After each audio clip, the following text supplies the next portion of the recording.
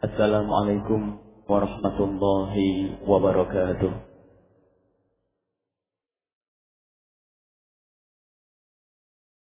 Alhamdulillahilladzi akramana bi sayyidina Muhammad. Alhamdulillahilladzi a'azzana bi sayyidina Muhammad. الحمد لله الذي ميزنا بسيدنا محمد. الحمد لله الذي خصنا بسيدنا محمد. الحمد لله الذي هدانا بسيدنا محمد. الحمد لله الذي جعلنا من أمة سيدنا محمد. نحمدك يا ربنا حمدا كثيرا طيبا. السلام عليك يا رسول الله. السلام عليك يا حبيب الله. السلام عليك يا نبي الله. السلام عليكم يا أهل بيت رسول الله. السلام عليكم يا أهل بيت رسول الله. السلام عليكم يا أهل بيت رسول الله. السلام عليكم يا أصحاب رسول الله. السلام عليكم يا أصحاب رسول الله. السلام عليكم يا أصحاب رسول الله. أما بعد. Hadirin hadirat kaum muslimin dan muslimat pecinta Rasulullah sallallahu alaihi wasallam. Pecinta Rasulullah, jika gelar ini adalah benar-benar milik kita, alangkah bahagianya Anda semua. Gelar sebagai pecinta Rasulullah, ya Allah, wujudkan ya Allah, dan mudahkanlah ya Allah kami untuk mendapatkan gelar pecinta Rasulullah sallallahu alaihi wasallam. Pada saat ini ya Allah kami hadir di tempat ini untuk merajut kasih dan cinta kepada kekasih-Mu Nabi Muhammad. Untuk menumbuh suburkan makna kecintaan di hati kami kepada kekasih-Mu Nabi Muhammad, ya Allah.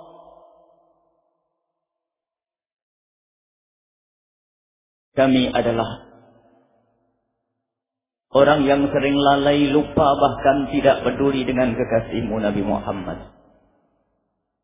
Maka jadikanlah malam ini adalah malam silaturahmi kami yang sesungguhnya dengan kekasih-Mu Nabi Muhammad sallallahu alaihi wasallam.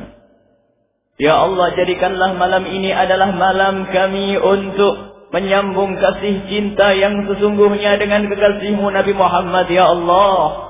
Sungguh Engkau maha kasih dan cinta, Engkau maha pemurah. Bahkan kami sering berbicara tentang makna, tentang kecintaan kepada Nabi Muhammad, tetapi hati kami lalai dengan makna kecintaan kepada kekasih-Mu Nabi Muhammad. Kaum muslimin dan muslimat yang dimuliakan Allah, kita dipuji oleh Allah. Yang memuji adalah yang menciptakan kita. Dengan satu kalimat yang amat sederhana, kuntum khaira ummatin ukhrijat linnas. Engkau adalah sebaik-baik umat yang dihadirkan di tengah-tengah bangsa manusia. Engkau adalah sebaik-baik umat yang dihadirkan di tengah-tengah bangsa manusia. Sebaik-baik. Di sana ada bangsa-bangsa. Di sana ada manusia-manusia, akan tetapi ternyata Anda digelari dengan manusia, bangsa, kelompok, umat terbaik Dan yang memberi gelar ini Allah Subhanahu wa ta'ala. Akan tetapi yang perlu kita sadari bahwa kebaikan, kemuliaan, gelar istimewa disandang oleh umat ini adalah karena bersambungnya kita dengan Rasulullah sallallahu alaihi wasallam. Karena Rasulullah sallallahu alaihi wasallam, karena Nabi kita adalah Nabi yang paling mulia, Nabi yang paling agung. Maka segala yang berurusan, segala yang ada sangkut pautnya dengan Nabi Muhammad, maka segala sesuatu itu menjadi sebaik-baik segala sesuatu. Jadi kemuliaan kita ini karena kita adalah umat Nabi Muhammad. Kemuliaan kita peroleh karena kita ini bersambung dengan Nabi Muhammad sallallahu alaihi wasallam. Maka yang harus kita pahami bahwa segala sesuatu kalau sudah ada hubungannya dengan Nabi Muhammad, nyatakan dan pastikan bahwa itu adalah hal terbaik. Nabi Muhammad adalah Nabi yang paling mulia. Maka keluarga Nabi Muhammad adalah sebaik-baik keluarga. Dan sahabat-sahabat Nabi Muhammad adalah sebaik-baik sahabat. Cara makan Nabi Muhammad sebaik cara makan, dan cara berpakaian Nabi Muhammad adalah sebaik-baiknya cara makan. Cara tidur Nabi Muhammad adalah sebaik-baik cara tidur. Dan umat Nabi Muhammad adalah sebaik-baik umat. Kuntum khaira ummatin ukhrijat linnas. Dan sungguh kemuliaan umat ini adalah dirindukan oleh para kekasih Allah. Bahkan nabi-nabi terdahulu pun rindu untuk menjadi umat Nabi Muhammad sallallahu alaihi wasallam. Umat terdahulu merindukan untuk menjadi umat Nabi Muhammad. Disebutkan dalam satu riwayat bahwa Nabi Musa alaihi salam, siapapun dari kita tahu siapa Nabi Musa, Nabi mulia, Nabi agung, gelarnya Kalimullah, pernah diajak dialog langsung oleh Allah, termasuk dari ulul azmi. Nabi istimewa, 5 nabi istimewa. Nabi Musa alaihi salam, suatu ketika Nabi Musa membaca wahyu yang diturunkan kepada beliau. Ternyata di situ ditemukan sekelompok umat yang mempunyai segudang kemuliaan, segudang keistimewaan. Setiap kali Nabi Musa selesai membaca cerita tentang kelompok umat tersebut, Nabi Musa mengangkat tangan dan berdoa, Allahumma ja'alha min ummati, ya Allah jadikanlah umat itu umatku. Maknanya berharap bahwasanya umat yang dibaca itu adalah umat Nabi Musa alaihi salam. Membaca di tempat yang lain, lembaran yang lain dibaca, ketemu lagi sekelompok umat yang agung dan mulia. Sekelompok umat yang mesti disanjung, dipuji oleh Allah Subhanahu wa ta'ala. Maka setiap selesai membaca, maka Nabi Musa mengangkat tangan dan berdoa, Allahumma ja'alha min ummati, ya Allah jadikanlah itu umatku, berharap agar umat itu adalah umat Nabi Musa. Begitu seterusnya menemukan di tempat lain umat yang dipuji oleh Allah, maka Nabi Musa pun mengangkat tangan agar umat itu adalah umatnya Nabi Musa. Permohonan Nabi Musa bukan dikabul oleh Allah, tetapi dijawab. Jawabannya adalah, wahai Musa, itu bukan umatmu. Akan tetapi ketahuilah wahai Musa, umat agung mulia yang kau baca itu adalah fa innaha min ummati Ahmada. Sesungguhnya umat itu adalah umatnya Ahmad, maksudnya Nabi Muhammad sallallahu alaihi wasallam. Mendengar jawaban itu, Sayyidina Musa alaihissalam bergegas mengangkat tangan dan berdoa, Allahumma ja'alni min ummati Ahmada. Ya Allah, kalau begitu jadikanlah aku ini umatnya Nabi Muhammad sallallahu alaihi wasallam. Nabi Musa berharap untuk menjadi umat Nabi Muhammad. Anda tidak pernah berdoa menjadi umat Nabi Muhammad, tiba-tiba digiring oleh Allah, dimudahkan untuk berasyhadu alla ilaha illallah wa asyhadu anna Muhammadar Rasulullah. Artinya, ini nikmat besar yang diberikan oleh Allah kepada kita. Kita tidak minta tiba-tiba kita dihadirkan oleh Allah setelah Nabi Muhammad dan kita beriman kepada Nabi Muhammad sallallahu alaihi wasallam. Maka ini nikmat besar yang harus kita syukuri. Pembeda antara umat terdahulu dengan umat Nabi Muhammad adalah pada waktu dilahirkannya Nabi Muhammad sallallahu alaihi wasallam. Lahir Nabi Muhammad itulah pembeda. Lahirnya satu makhluk yang sangat dicintai oleh Allah. Itulah awal cerita mulia dan agung sejarah umat yang sangat diagungkan oleh Allah Subhanahu wa taala. Maka harus kita hadirkan makna syukur. Dan syukur ini adalah kegembiraan di dalam hati. Bukan kalimat terucap di lidah, akan tetapi satu rasa yang ada di hati kita. Yang harus semakin hari semakin subur. Berbangga, bergembira dengan Nabi Muhammad sallallahu alaihi wasallam. Dan tidak boleh terhenti. Dan kegembiraan ini adalah yang diperintahkan oleh Allah Subhanahu wa taala. Bergembira inilah yang diperintahkan oleh Allah Subhanahu wa taala. Allah Subhanahu wa taala berfirman, "Qul," katakanlah wahai Muhammad kepada umatmu itu, "Bi fadlillahi wa bi rahmatihi, fabidzalika falyafrahu." Katakanlah wahai Muhammad kepada umatmu semuanya, agar mereka bisa bergembira dengan rahmat Allah. Dengan rahmat yang diberikan oleh Allah. Maka kita bisa menemukan di dalam ajarannya Rasulullah sallallahu alaihi wasallam, jika ada orang menikah, ada namanya walimah. Dalam irama bergembira atas rahmat Allah, bisa menikah. Bisa melaksanakan satu ibadah haji, syukuran haji ada. Ada di saat orang mempunyai anak, akikah. Sakit, sembuh, syukuran kesembuhan. Maknanya apa? Bergembira, mensyukuri atas nikmat Allah Subhanahu wa taala, atas rahmat Allah Subhanahu wa taala.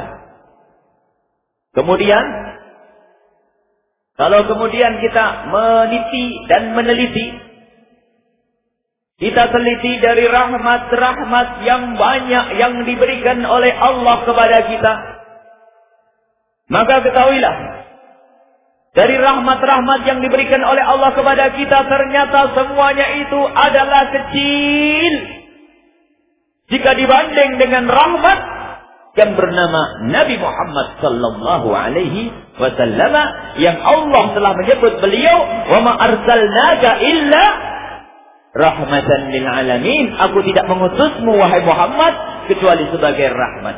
Rahmat Nabi Muhammad. Kalau ada orang menikah, lihat pernikahan rahmat bagi suami istri. Orang mempunyai anak, anak rahmat bagi sebuah keluarga. Jika ada orang sembuh sakit, rahmat buat dirinya sendiri. Terbatas keluarga, suami istri, diri sendiri. Akan tapi sadarilah bahwa jika itu Nabi Muhammad disebut oleh Allah rahmatan, sebagai rahmat, kasih sayang, rahmat lil alamina.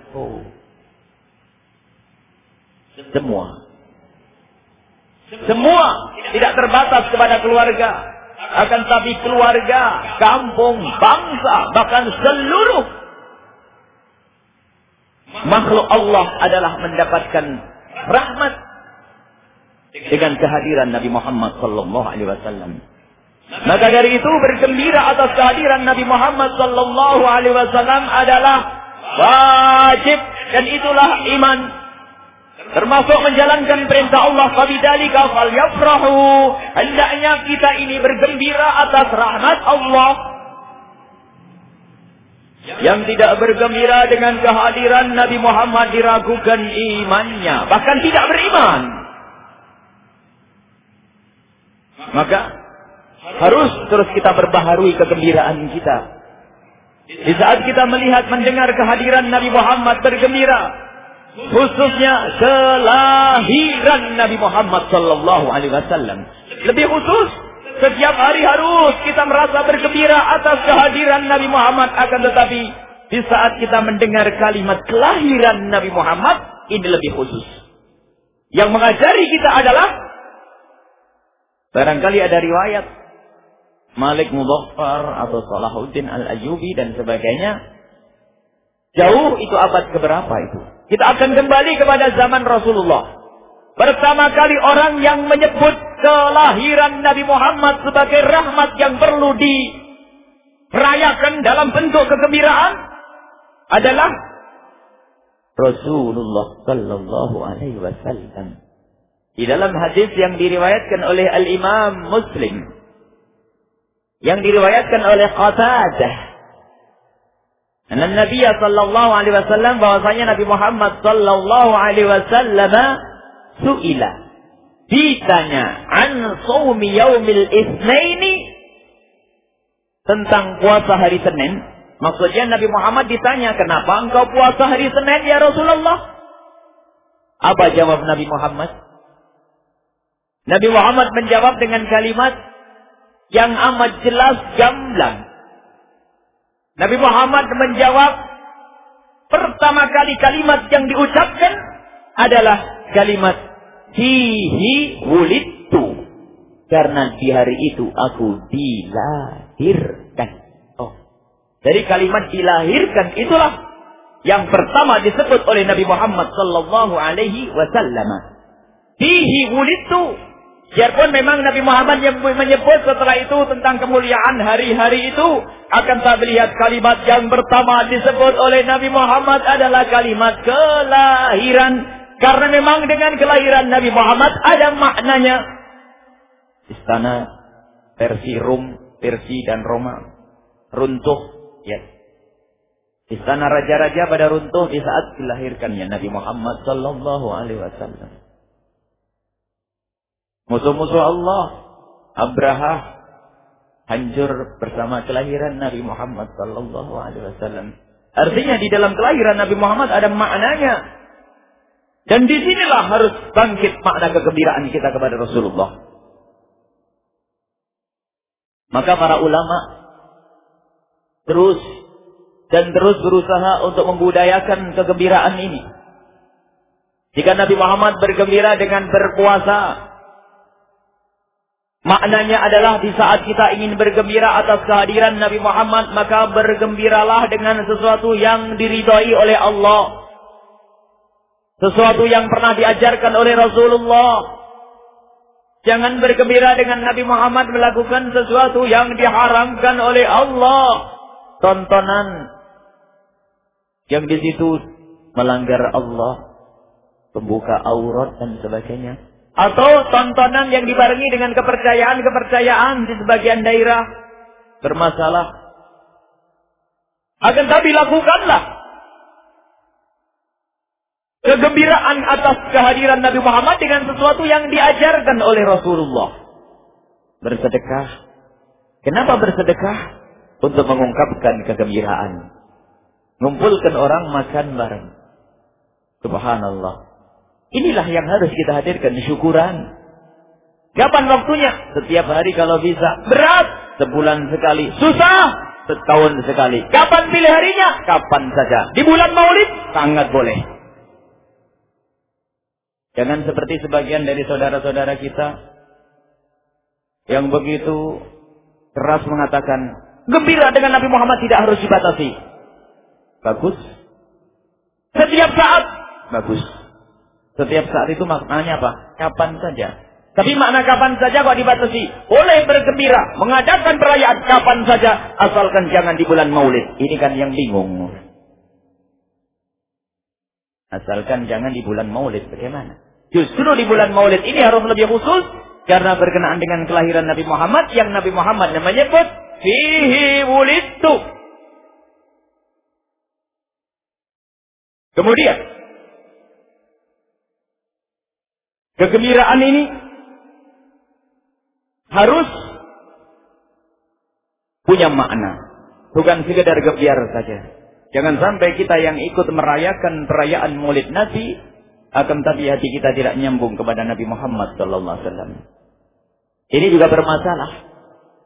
Dia tidak mengambil manfaat faedah, akan tapi berangkat dari gembira lalu membuat satu aktivitas. Bukan rame gawenya, tapi maknanya tidak ada. Akan tapi berangkat dari kegembiraan dia, semua akan membuat satu program yang menunjukkan bahwasanya ada sambung hati kita kepada Rasulullah. Tidak harus dengan acara yang seperti itu, akan tapi kita boleh membuat seperti ini. Barangkali ini karena orang pada sibuk, ya sudah, kegembiraan saya ungkapkan bagi-bagi duit, misalnya 1 juta, ibaratnya. Yang model-model lah. Oh, boleh. Kegembiraan kepada Nabi Muhammad 5 jamaah ini, insya Allah saya umrohkan. Wah, diundi, boleh. Artinya yang penting ini berangkat dari hati ini. Maka nantilah membuat satu aktivitas. Hanya umumnya adalah para kiai, para ulama mengumpulkan orang. Lalu setelah itu membaca sejarah Nabi. Dan itu sangat dianjurkan. Jangan membaca sejarah Nabi, dilarang. Ini lagi-lagi aneh. Membaca sejarah Nabi punya makna. Menyambungkan diri kita kepada Rasulullah. Membaca sejarah Nabi ini ternyata contohnya diberikan oleh Allah. Wa kullan naqussu 'alaika min amba'ir rusuli. Wa kullan, dan kami telah. Wa kullan, dan masing-masing para nabi telah aku sebutkan ceritanya. Jadi Allah menyebutkan kisah-kisah para nabi. Ma nusabbitu bihi fu'adaka, yang bisa menjadikan hati ini tambah mantap. Allah memberikan cerita, menghadirkan cerita di dalam Al-Quran. Cerita Nabi Nuh, cerita Nabi Ibrahim, cerita Nabi Sulaiman, cerita Nabi Ayub, agar hati mantap. Yang diuji oleh Allah dengan kemiskinan plus sakit-sakitan, ingat Nabi Ayub tambah sabar, ibadah tetap banyak. Yang diberi oleh Allah rezeki banyak, melimpah ruah, ingat Nabi Sulaiman kaya raya, raja hebat, tetapi sholatnya masih banyak. Agar mengambil contoh dari para nabi itu. Para nabi disebut ceritanya menjadikan hati tambah mantap. Bagaimana jika itu ceritanya paling bagusnya Nabi Rasulullah sallallahu alaihi wasallam? Maka hati akan semakin dan semakin mantap. Karena paling bagusnya Nabi. Dan ulama sadar, itulah yang harus dibudayakan. Maka para ulama menghadirkan buku sejarah Nabi yang gede. Akhirnya mereka juga paham kalau gede-gede ini. Siapa yang mau baca? Ustadznya pun kadang-kadang nggak baca. Baik, diringkas. Diringkas kalau kurang menarik, orang juga nggak senang. Diambil poin-poin tertentu tentang akhlak Nabi Muhammad yang menyentuh hati, yang mudah ditiru. Pun demikian, lebih dari itu masih dikemas dengan bahasa yang indah. Dibaca, membangkitkan semangat di hati. Yang dengar telinganya adalah, yang mendengar hatinya senang. Maka disusunlah kalimat-kalimat sejarah Nabi dengan kalimat-kalimat yang menarik. Muncullah Tibai, muncullah Barzanji, muncullah Simtudurar, muncullah buku-buku sejarah Nabi ringkas yang bisa dibaca dalam sesaat selesai. Besok diulang lagi selesai. Kalau buku gede ngelihat tebelnya males, ntar aja. Baru membaca faslun babun selesai, capek ngantuknya. Tapi kalau dibaca dengan bahasa yang, kalau dibaca serempak bareng-bareng, terus bisa selesai dalam waktu sesaat, 1 jam, 2 jam, maka ada semangat baru ini. Inilah yang dilakukan oleh para ulama. Jazahumullah khairan katsira. Semoga Allah memberikan balasan amal pahala yang besar kepada para ulama yang cinta kepada kita. Lihat. Jadi kegembiraan kepada Nabi Muhammad harus dibangkitkan. Dan kami juga menghimbau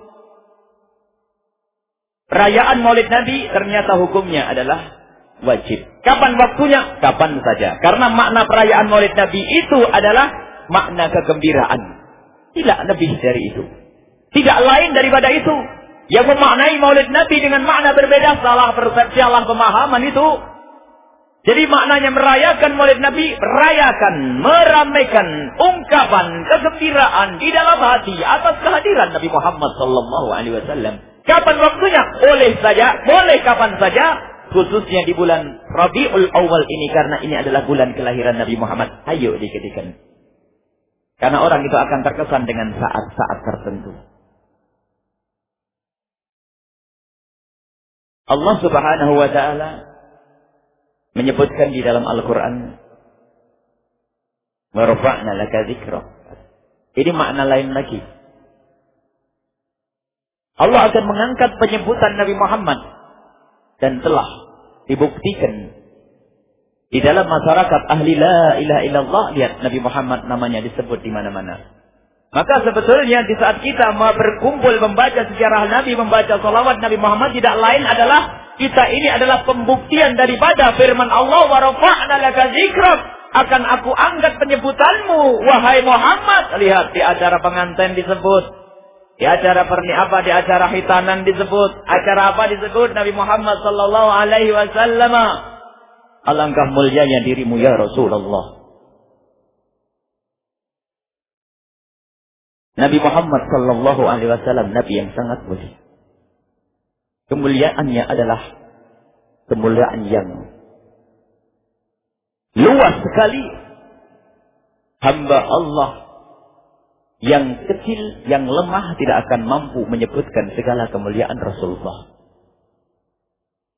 Pernah suatu ketika Sayyidina Ali karramallahu wajhah didatangi beberapa tabi'in. Tabi'in itu orang yang bertemu para sahabat Nabi tapi tidak bertemu dengan Nabi Muhammad. Akhirnya para tabi'in ini bertanya, wahai Imam Ali,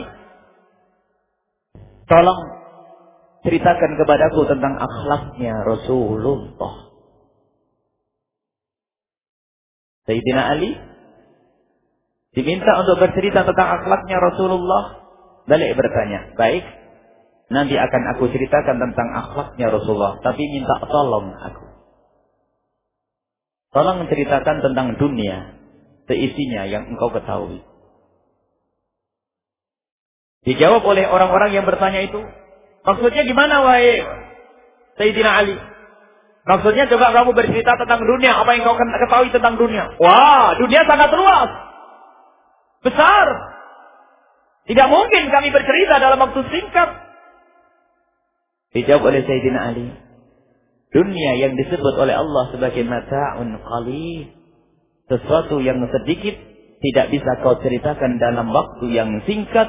Bagaimana dengan akhlaknya Rasulullah yang disebutkan oleh Allah, wa innaka la'ala khuluqin azim, engkau wahai Muhammad sungguh mempunyai akhlak yang sangat agung, yang kecil tidak bisa diceritakan dalam waktu sesingkat. Bagaimana yang agung aku bisa bercerita dalam waktu yang singkat? Keagungan Nabi Muhammad sallallahu alaihi wasallam. Agung di dunia, agung di akhirat. Mulia di dunia, mulia di akhirat. Tidak ada pintu keselamatan kecuali melalui pintu Rasulullah. Yang ingin menuju Allah, masuk surga Allah, tidak melalui pintu Rasulullah, tidak akan sampai. Kita beribadah, bersedekah, melakukan sholat dan puasa, yang kita cari adalah agar Allah ridho. Ridho Allah. Agar Allah mencintai kita. Kalau sudah Allah mencintai kita, Allah tidak akan menyiksa kita. Allah akan berikan pahala kepada kita. Memuliakan kita kelak di akhirat. Itu yang kita cari. Cinta Allah. Yang beribadah bukan karena mencari ridho dan cinta Allah, salah alamat. Tidak akan dinilai Allah subhanahu wa ta'ala. Yang kita cari dari ibadah ini bagaimana agar Allah mencintai kita. Pahala. Pahala maknanya adalah kecintaan Allah subhanahu wa ta'ala. Karena Allah cinta maka akan memberi pahala kepada kita, mengampuni dosa kita. Dan ternyata tidak ada orang bisa mendapatkan cinta Allah kecuali melalui pintu Rasulullah. Disebutkan, Qul in kuntum tuhibbunallah. Allah berfirman, Qul, katakanlah wahai Muhammad kepada umatmu, in kuntum tuhibbunallah fattabi'uni yuhibbukumullah. Jika engkau mencintai Allah, ini kalimat, fattabi'uni yuhibbukumullah. Ikuti aku di sini Nabi Muhammad. Yuhibbukumullah, maka Allah akan mencintaimu. Untuk mendapatkan cinta Allah, harus mengikuti Nabi Muhammad. Ingin mendapatkan ridha Allah, lewat pintu Nabi Muhammad. Ya Rasulullah, alangkah mulia dan agungnya dirimu untuk mendapatkan kecintaan Sang Pencipta Allah Subhanahu wa taala. Harus lewat pintu dirimu ya Rasulullah. Ikuti Nabi Muhammad. Tidak akan seseorang mendapatkan kecintaan dari Allah kecuali mengikuti Nabi Muhammad sallallahu alaihi wasallam. Mengikuti Nabi Muhammad, buahnya adalah akan dicintai oleh Allah. Dan mengikuti Nabi Muhammad itu ternyata harus ada syaratnya. Mengikuti adalah jasad dan ada ruhnya. Ruh mengikuti itu ada. Jasadnya adalah tingkah laku kita sesuai dengan tingkah laku Nabi Muhammad. Tapi ada ruh. Ruh mengikuti. Yang disebutkan dalam hadis yang banyak. Ruh itu adalah cinta dengan Nabi Muhammad sallallahu alaihi wasallam. Ruh itu adalah cinta. Sehingga harus kita pahami, orang mengikuti Nabi Muhammad belum tentu cinta. Mencintai Nabi Muhammad pasti mengikuti. Orang mengikuti Nabi Muhammad belum tentu cinta. Yang cinta pasti akan mengikuti. Mau tidak mau. Ada orang sholat seperti sholatnya Nabi Muhammad. Bersedekah seperti sedekahnya Nabi Muhammad. Berpuasa seperti puasanya Nabi Muhammad. Akan tetapi hatinya keropos. Tidak ada nilainya di hadapan Allah. Barangkali guyonan ya. Ada satu anak yang rajin sholat di masjid ya. Anak muda rajin sholat di masjid. Sebelum imamnya datang sudah datang di masjid. Berminggu-minggu, berbulan-bulan. Masya Allah. Ternyata ujung-ujungnya ingin diambil mantu sama Pak Haji yang di masjid itu ya. Ibarat contoh. Banyak zaman ini pun begitu. Di sebagian daerah itu lihat. Di saat ada acara mohon maaf misalnya. Tanpa kita harus mencurigai orang yang mencalonkan jadi apa-apa. Semoga siapapun pemimpin kita adalah orang yang bakal dekat kepada Allah. Ada orang datang ke masjid rajin, Masya Allah, sholat, hadir pengajian, sana sini. Tak taunya apa, ujung-ujungnya hanya pengen dipilih jadi apa misalnya. Sehingga selesai acaranya, selesai pemilihan apa ya, sudah nggak ada lagi di masjid. Karena hadirnya ke masjid bukan karena Allah, hadir pengajian bukan karena cinta kepada Rasulullah. Maka ada orang lihat zahirnya mengikuti Nabi Muhammad, tapi batinnya belum. Karena belum ada cinta. Maka kita harus paham mana sunnah Nabi. Ada orang gembar-gembar, sunnah Nabi, sunnah Nabi, sunnah Nabi, sunnah Nabi. Apa itu sunnah Nabi? Jika ada orang memasuki masjid lalu mendahulukan kaki kanannya, maka dia melakukan sunnah Nabi zahir. Batinnya bagaimana? Batinnya menghadirkan bahwasanya Nabi Muhammad pernah melakukan ini semua. Khawatir kita membaca sunnah Nabi hanya kalimat yang kita baca hafalan. Jadi yang terbayang di benak kita adalah tulisan yang tertulis. Sunnah Nabi 1, 2, 3, 4, 5. Bukan kita seperti yang disabdakan Nabi, sallu kama ra'aitumuni usalli. Engkau salat seolah-olah melihatku. Lihat zahir, lihat batin.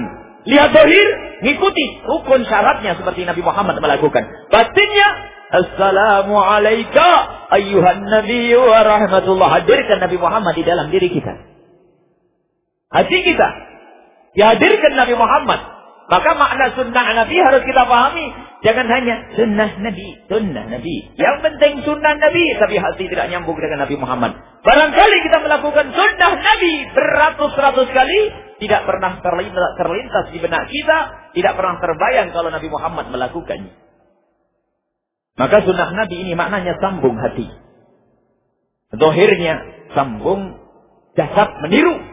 Sambung hati adalah menghadirkan Nabi Muhammad sallallahu alaihi wasallam. Ini makna cinta. Maka yang mencintai pasti mengikuti Nabi Muhammad, mau tidak mau. Mau tidak mau. Seorang anak gadis Umur 17-18 tahun, Masya Allah. Sudah mulai besar. Punya ibu yang sangat baik. Ibunya sering hadir pengajian, bapaknya hadir pengajian. Bukan dari jamaah ini semua, insya Allah. Hadir pengajian tapi anaknya ditinggal di rumah. Ya. Kalau sudah tinggal di rumah, itu mesti lain-lain yang dilakukan. Ya. Hobi dengan guru besarnya yang bernama sinetron. Ya. Ibunya ngaji, rajin ngaji. Abahnya juga rajin ngaji, cuman sayangnya ditinggal di rumah anak-anaknya nih. Bukan jamaah di sini, insya Allah. Ditinggal di rumah, sudah belajar dengan guru sinetron itu. Ustaz sinetron, rajin, iktikaf di situ, nggak kedip matanya. Oh, semuanya mas. Sampailah kagum dengan salah satu cerita. Bahkan kagum dengan salah satu pemerannya. Kalau memang seandainya itu adalah sesuatu yang ada pendidikannya. Drama Islam, dikemas dengan Islam, akhlak yang mulia. Tapi ini bukan. Yang ditonton adalah sesuatu yang mengajarinya kurang ajar. Terkagum dengan salah satu tokohnya. Sama-sama wanitanya sebetulnya. Tapi kekaguman, kecintaan sudah mulai muncul. Ya. Tidak ada berita di koran tentang orang tersebut, tentang tokoh di dalam sinetron itu, kecuali koran itu harus dibeli. Tidak ada gambar baru yang dijual di pasar-pasar, kecuali harus punya. Tidak ada apapun yang berhubungan dengan bintang atau tokoh itu, kecuali dia harus membelinya, memilikinya. Sehingga di saat dia harus potong rambut, lihat, potong rambutnya adalah gaya model tokoh tersebut. Beli baju pun seperti bajunya tokoh tersebut. Kalau kita lihat lenggak-lenggoknya, barangkali ada yang mengintip di kamarnya, lihat, lenggak-lenggoknya rupanya latihan niru gayanya orang tersebut. Sampai kalau ngomong, niru, Sehingga di saat dibilang oleh temannya, aduh, kamu sekarang semakin mirip dengan artis itu atau dengan bintang itu. Mohon maaf jika kami menyebut artis tanpa merendahkan artis. Yang soleh-solehah ada. Ini artis dalam contoh. Aduh, kamu semakin mirip dengan artis. Dengan artis itu. Bangganya sesekang mati. Wajahnya berubah hijau kuning. Wah, tersipu-sipu. Padahal semua orang tahu artisnya putih, dianya adalah coklat misalnya. Akan tapi muncul kegembiraan di dalam hatinya. Kenapa? Ada cinta. Niru, niru.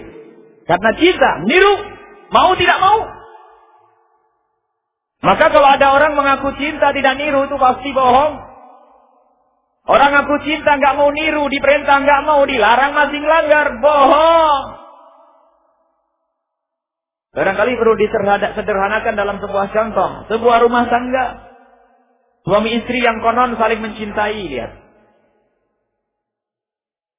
Masa suami sambil meleng, yang penting aku cinta padamu, dek. Ada enggak?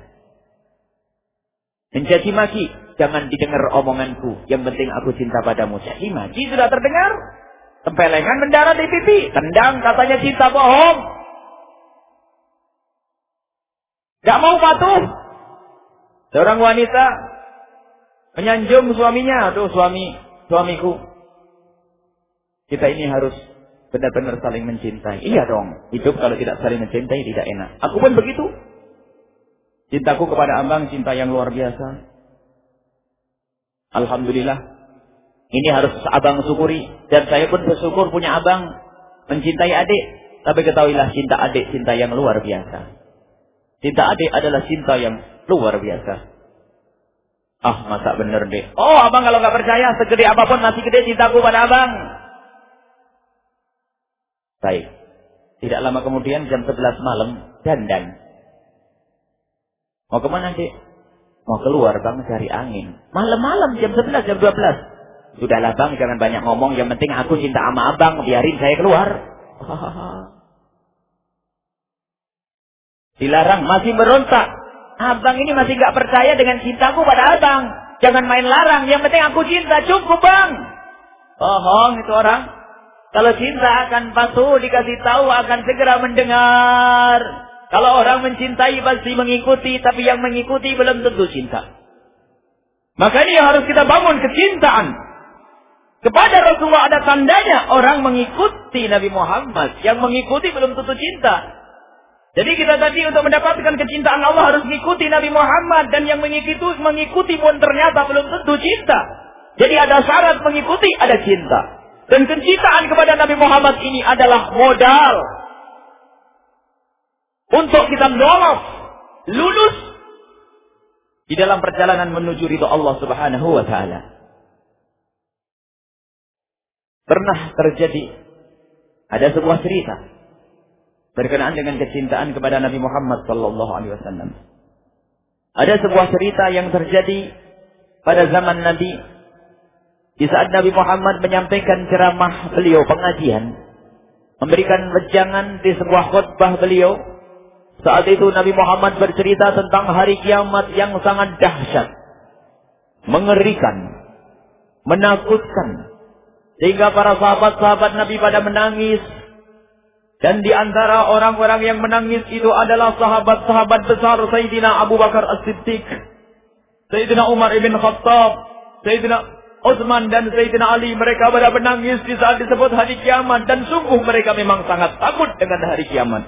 Bahkan Sayyidina Abu Bakar As-Siddiq pernah suatu ketika mendengar Nabi Muhammad menyebut hari kiamat, menangis lalu melihat kucing dan berkata, sungguh ini lebih bagus dariku. Karena kalau dia mati selesai urusannya. Tapi aku Abu Bakar, jika aku mati maka urusanku ada nanti setelah dibangkitkan. Inilah yang diingat oleh orang-orang besar seperti Sayyidina Abu Bakar, Sayyidina Ali, Sayyidina Umar, Sayyidina Utsman. Menangis di saat mendengar Nabi Muhammad bercerita tentang hari kiamat. Ada orang pegunungan.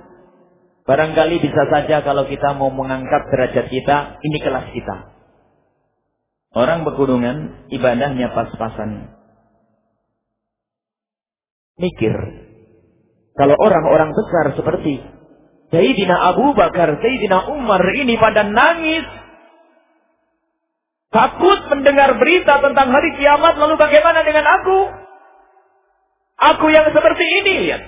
Begitu takutnya ini. Orang besar saja pada nangis, orang dekat dengan Nabi Muhammad pada nangis. Bagaimana dengan aku nanti di akhirat? Bagaimana aku nanti di padang mahsyar? Saking takutnya dan saking takutnya tidak disadari yang mengangkat tangan dan bertanya, "Mata sa'atu ya Rasulullah?" Dalam hadis sahih, kapan hari kiamat akan tiba wahai Rasulullah? Nabi Muhammad menoleh. Maknanya adalah oleh Nabi Muhammad ini orang pada takut, kok ini malah bertanya tentang hari kiamat. Orang pada ketakutan, ini malah bertanya. Barangkali dia punya modal ini. Punya bekal. Pak, ibaratnya begitu. Orang pada ketakutan menyebut hari kiamat, disebut hari kiamat, kok engkau malah bertanya? Apakah kamu punya modal? Mada a'dadta laha? Apa yang kau persiapkan untuk menghadapi hari kiamat? Orang ini tambah bingung. Dia bertanya karena merasa dia tidak punya modal, kok malah ditanya oleh Nabi Muhammad, modalmu apa? Tambah bingung, dan di saat kebingungannya ini gemeteran dan dia berkata, "Ya Rasulullah, aku bertanya karena aku tidak punya modal. Sungguh aku tidak punya apa-apa ya Rasulullah kecuali kecintaanku kepadamu ya Rasulullah." Mendengar jawaban orang ini, Nabi Muhammad menghadapkan wajah beliau dan badan ke orang tersebut. Menghadapkan wajah dan badan beliau ke orang tersebut, dan Nabi Muhammad tersenyum. Setelah tersenyum memberikan satu kalimat, memberikan kabar gembira yang sungguh sangat membahagiakan orang tersebut sekaligus kita. Kabar gembira untuk orang tersebut dan untuk kita. Nabi Muhammad melihat orang itu dengan tersenyum dan berkata, "Anta ma'aman ahbabta." Engkau bersama orang yang engkau cintai. Masya Allah. Itu. Engkau akan bersama orang yang engkau cintai. Lihat, terhibur orang ini, merasa dirinya tidak mungkin bisa mendapatkan kemuliaan karena seperti itu. Merasa bahwasanya jelek, Nabi Sayyidina Abu Bakar saja menangis, bagaimana dengan dirinya? Maka ia Di saat mendengar kabar gembira seperti itu berkata, bahkan para sahabat Nabi, kegembiraannya saat itu adalah kegembiraan yang luar biasa. Sehingga dikatakan, para sahabat Nabi saat itu sungguh mendapatkan kegembiraan yang luar biasa. Dan tidak pernah mendapatkan kegembiraan seperti ini setelah mendapatkan iman. Jadi setelah kegembiraan mendapatkan iman, nyusul kegembiraannya adalah di saat mendapatkan kabar gembira semacam ini. Inilah modal kita untuk bersanding dengan Rasulullah. Kalau kita hanya mengandalkan diri kita ini, nggak mungkin. Nggak mungkin bisa bersanding dengan Rasulullah. Karena apa? Nabi Muhammad sudah dijamin tidak bisa berdosa. Kita banyak dosa. Dijamin surga tertinggi. Kita nggak ada jaminan. Pun begitu Nabi Muhammad, lihat kalau ibadah luar biasa. Disebutkan hatta tawarramat qadamah. Sehingga kaki beliau itu bengkak di saat Nabi Muhammad beribadah. Beribadah melakukan sholat sampai bengkak kaki beliau. Nah, kita perlu melihat, pernahkah kita beribadah sampai kakinya bengkak? Ada, akan tapi bengkak dulu baru sholat. Karena bengkaknya kesandung, kena cangkul, kena ini, baru sholat. Itu kita. Tapi kalau Nabi Muhammad tidak sholat, bengkak. Seperti itu Nabi Muhammad, jaminan surga. Ibadahnya seperti itu. Lihat pangkatnya seperti apa kira-kira. Kita hanya mengandalkan amal kita ini. Jauh. Akan tetapi karena hadis itulah, maka itu adalah kabar gembira buat kita. Biarpun kita seperti ini, kalau kita tumbuh suburkan makna kecintaan kepada Rasulullah. Anta ma'aman ahbabta, engkau akan bersama orang-orang yang engkau cintai. Al-mar'u yuhsyaru ma'aman ahab. Seseorang akan dikirim nanti bersama siapa yang dicintai. Kalau yang kita cintai adalah Allah dan Rasulnya, kalau yang kita cintai adalah Nabi Muhammad, maka kita akan bersama Nabi Muhammad sallallahu alaihi wasallam. Maka kecintaan inilah yang harus kita tumbuh suburkan. Kita sudah tahu rentetannya. Untuk agar kita bisa dicintai Allah, mengikuti Nabi Muhammad. Untuk mengikuti Nabi Muhammad harus ada penggeraknya, yaitu cinta. Berarti pembahasan kita yang paling penting adalah bagaimana menumbuh suburkan kecintaan kepada Rasulullah sallallahu alaihi wasallam agar hidup kita indah. Hidup indah bersama Rasulullah, meniti kemuliaan dengan mencintai Rasulullah sallallahu alaihi wasallam. Bagaimana kita bisa mencintai Rasulullah? Sangat mudah. Bersyukurlah kepada Allah kalau kita ini diperintahkan oleh Allah untuk mencintai sesuatu yang sudah oleh Allah dijadikan sangat mulia. Bersyukurlah kalau kita disuruh mencintai seperti Nabi Muhammad sallallahu alaihi wasallam yang oleh Allah diberi segala kemewahan, keindahan, bagus. Akhlaknya, tingkah lakunya, jasadnya. Jasad beliau luar biasa, akhlaknya luar biasa.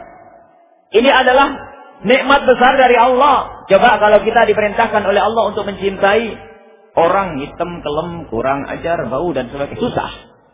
Tetapi Allah memerintahkan kepada kita agar kita mencintai orang yang oleh Allah diberi segala kemuliaan.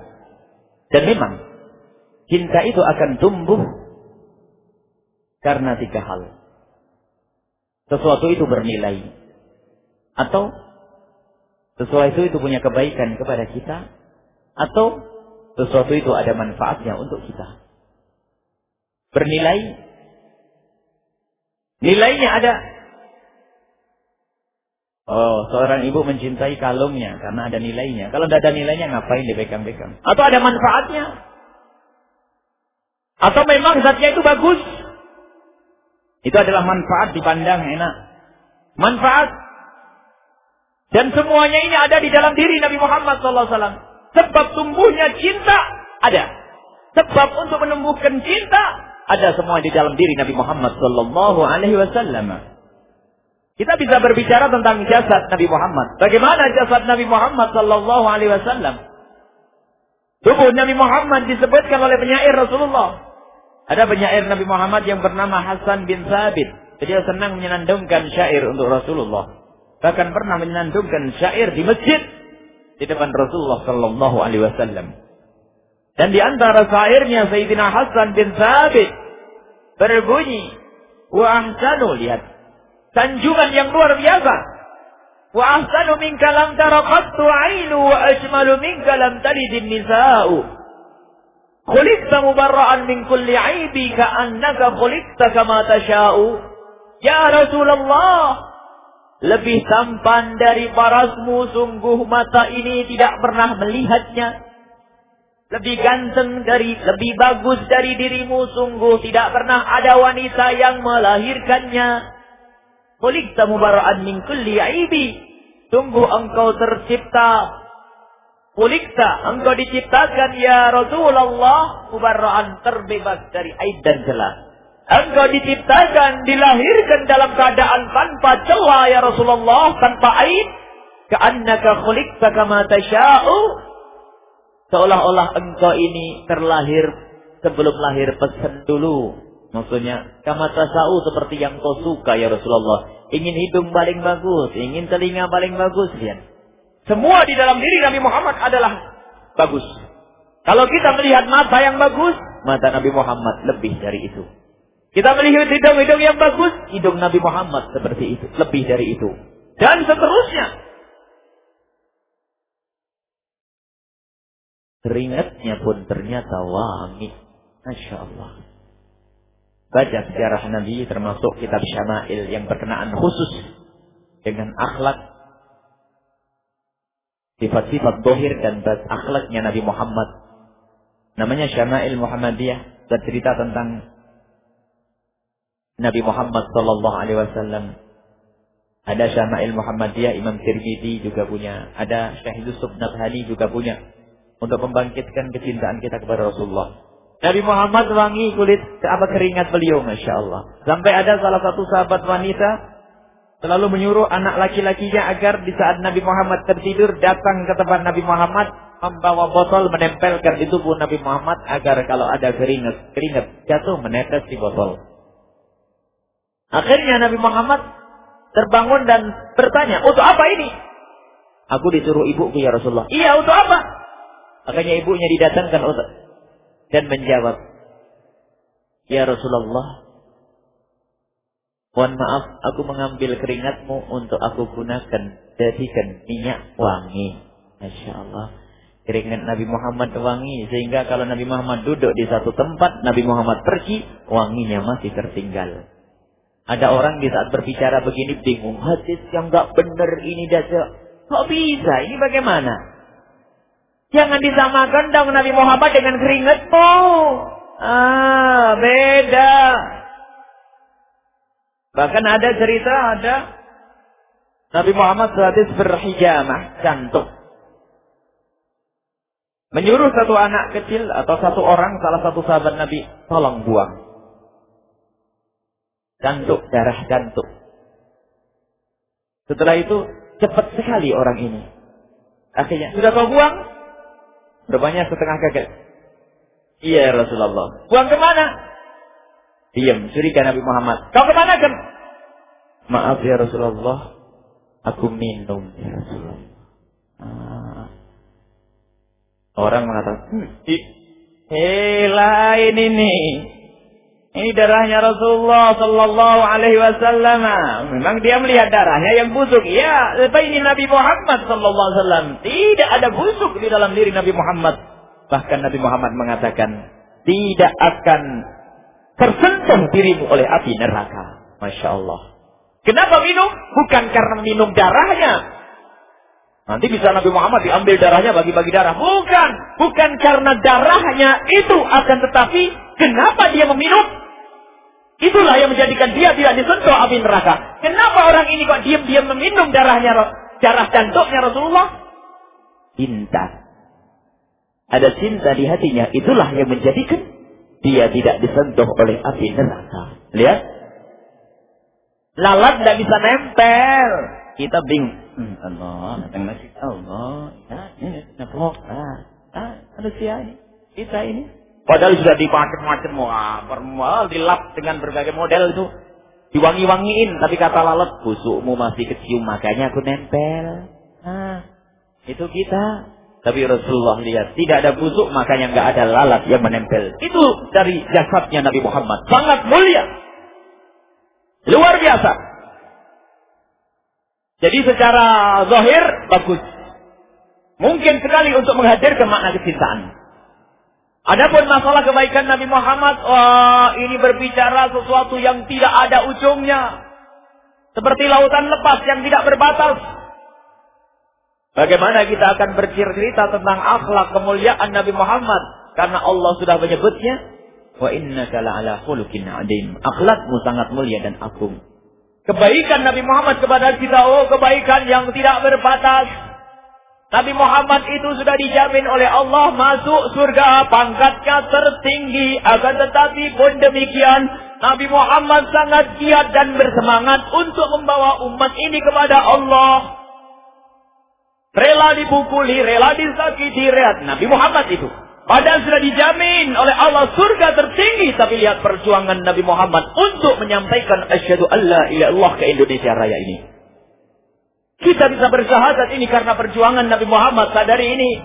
Kita memang gampang masuk mushola sudah bersyahadat. Kita terlahirkan dari orang tua yang sudah bersyahadat. Gampang. Tapi sadarilah bagaimana Nabi Muhammad menyampaikan syahadat.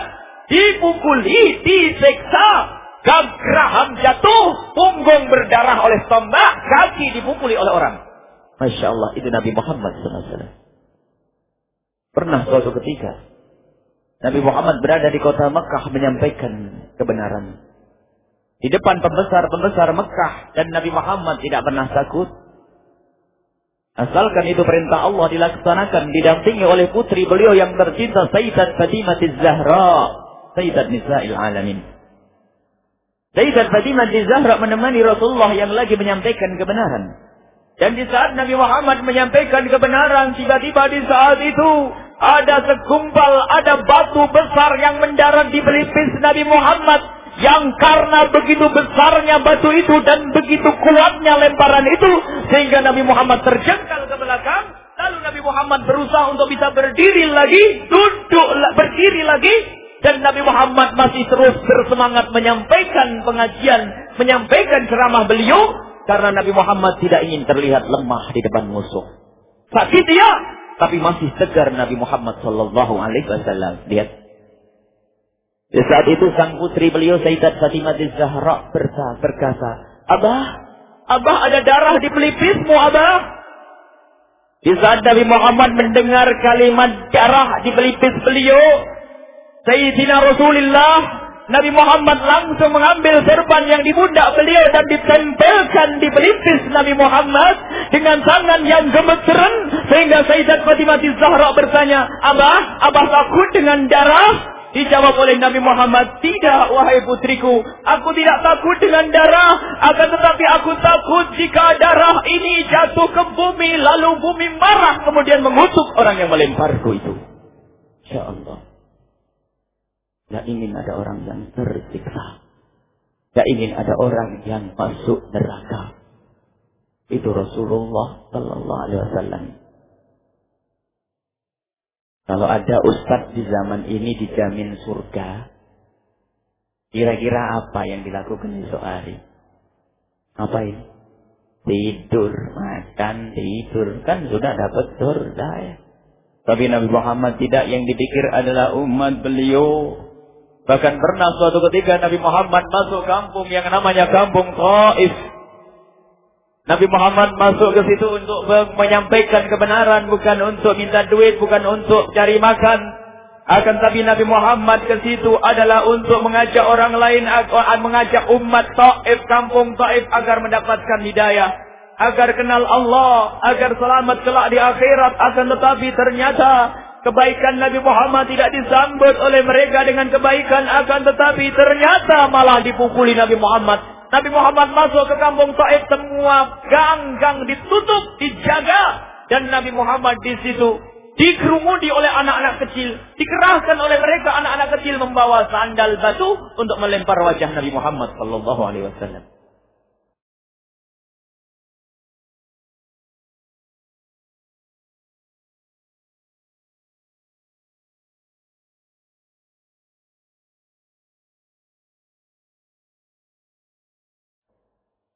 Dilempari terus Nabi Muhammad. Sampai menjelang siang Nabi Muhammad merasakan capek. Nabi Muhammad permisi.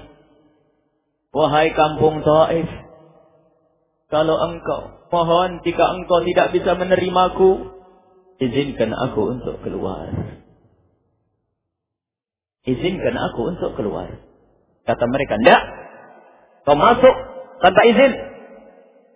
Kau harus mati di sini, wahai Muhammad. Diam Nabi Muhammad. Kemudian berizin lagi Nabi Muhammad, wahai masyarakat Taif, jika engkau memang tidak bisa menerimaku, maka izinkanlah aku untuk pulang, untuk kembali. Tiba-tiba Allah menggerakkan hati mereka, sadar, kalau Muhammad terus di sini, benar-benar mati di sini, kita yang repot. Kita akan urusan dengan kabilahnya Muhammad. Terus gimana? Ya jangan sampai di sinilah, lepas aja lah. Tapi kurang ajar itu orangnya. Ya pokoknya kita lepas, tapi kita bikin kapok. Tidak boleh selamat ya. Oh ya boleh. Musyawarah mereka. Tiba-tiba tidak lama kemudian pemuda-pemuda Taif sudah pada keluar. Tiba-tiba pemuda ini tidak ke Nabi Muhammad, ke gang, pintu, masuk. Semuanya sudah pada ditutup, hanya satu jalan saja. Di situ sudah ada orang berberes baris, dua barisan. Baris dua barisan. Orang keker-keker. Kemudian pembesar Taif berkata, hei Muhammad, kalau kamu pengen pulang, pulang lewat sana. Semua jalan tidak ada. Nabi Muhammad melihat dua barisan ini sadar. Mereka tentu akan berbuat yang tidak baik kepadaku. Tapi aku pun tidak mungkin terus di sini. Mereka akan berbuat yang tidak baik kepadaku, tapi aku juga tidak mungkin di sini terus karena aku ditunggu di luar sana. Itu yang ada di hati Nabi Muhammad. Kemudian Nabi Muhammad bertawakal, berjalan menuju ke pintu yang sudah dijaga oleh dua barisan itu. Dan ketahuilah, di saat Nabi Muhammad baru melewati orang yang paling depan, ketahuilah, orang yang gagah perkasa dengan tangan yang menggenggam tiba-tiba memukul Nabi Muhammad. Kenalah ke pelipis Nabi Muhammad yang kanan.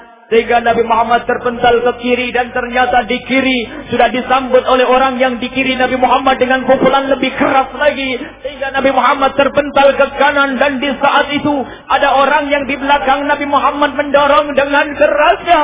Sehingga Nabi Muhammad tersungkur wajah suci beliau ke bumi, dan diberdirikan lagi Nabi Muhammad, dan dipukul dari kanan, dipukul dari kiri, dan didorong Nabi Muhammad hingga terjatuh dengan wajah beliau ke bumi. Diberdirikan lagi, dipukul dari kanan, dipukul dari kiri, dan begitu seterusnya. Nabi Muhammad jatuh, bangun, dipukul, jatuh, bangun, dipukul, jatuh, bangun, dipukul Nabi Muhammad hingga keluar Nabi Muhammad dari barisan manusia-manusia itu. Dan saat itu Nabi Muhammad merasakan sakit yang sangat.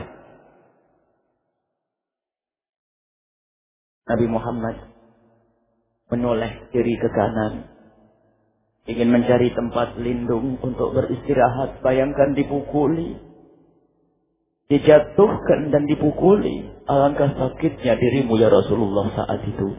Hanya ingin menyampaikan syahadat kepada kami ya Rasulullah. Kemudian terlihatlah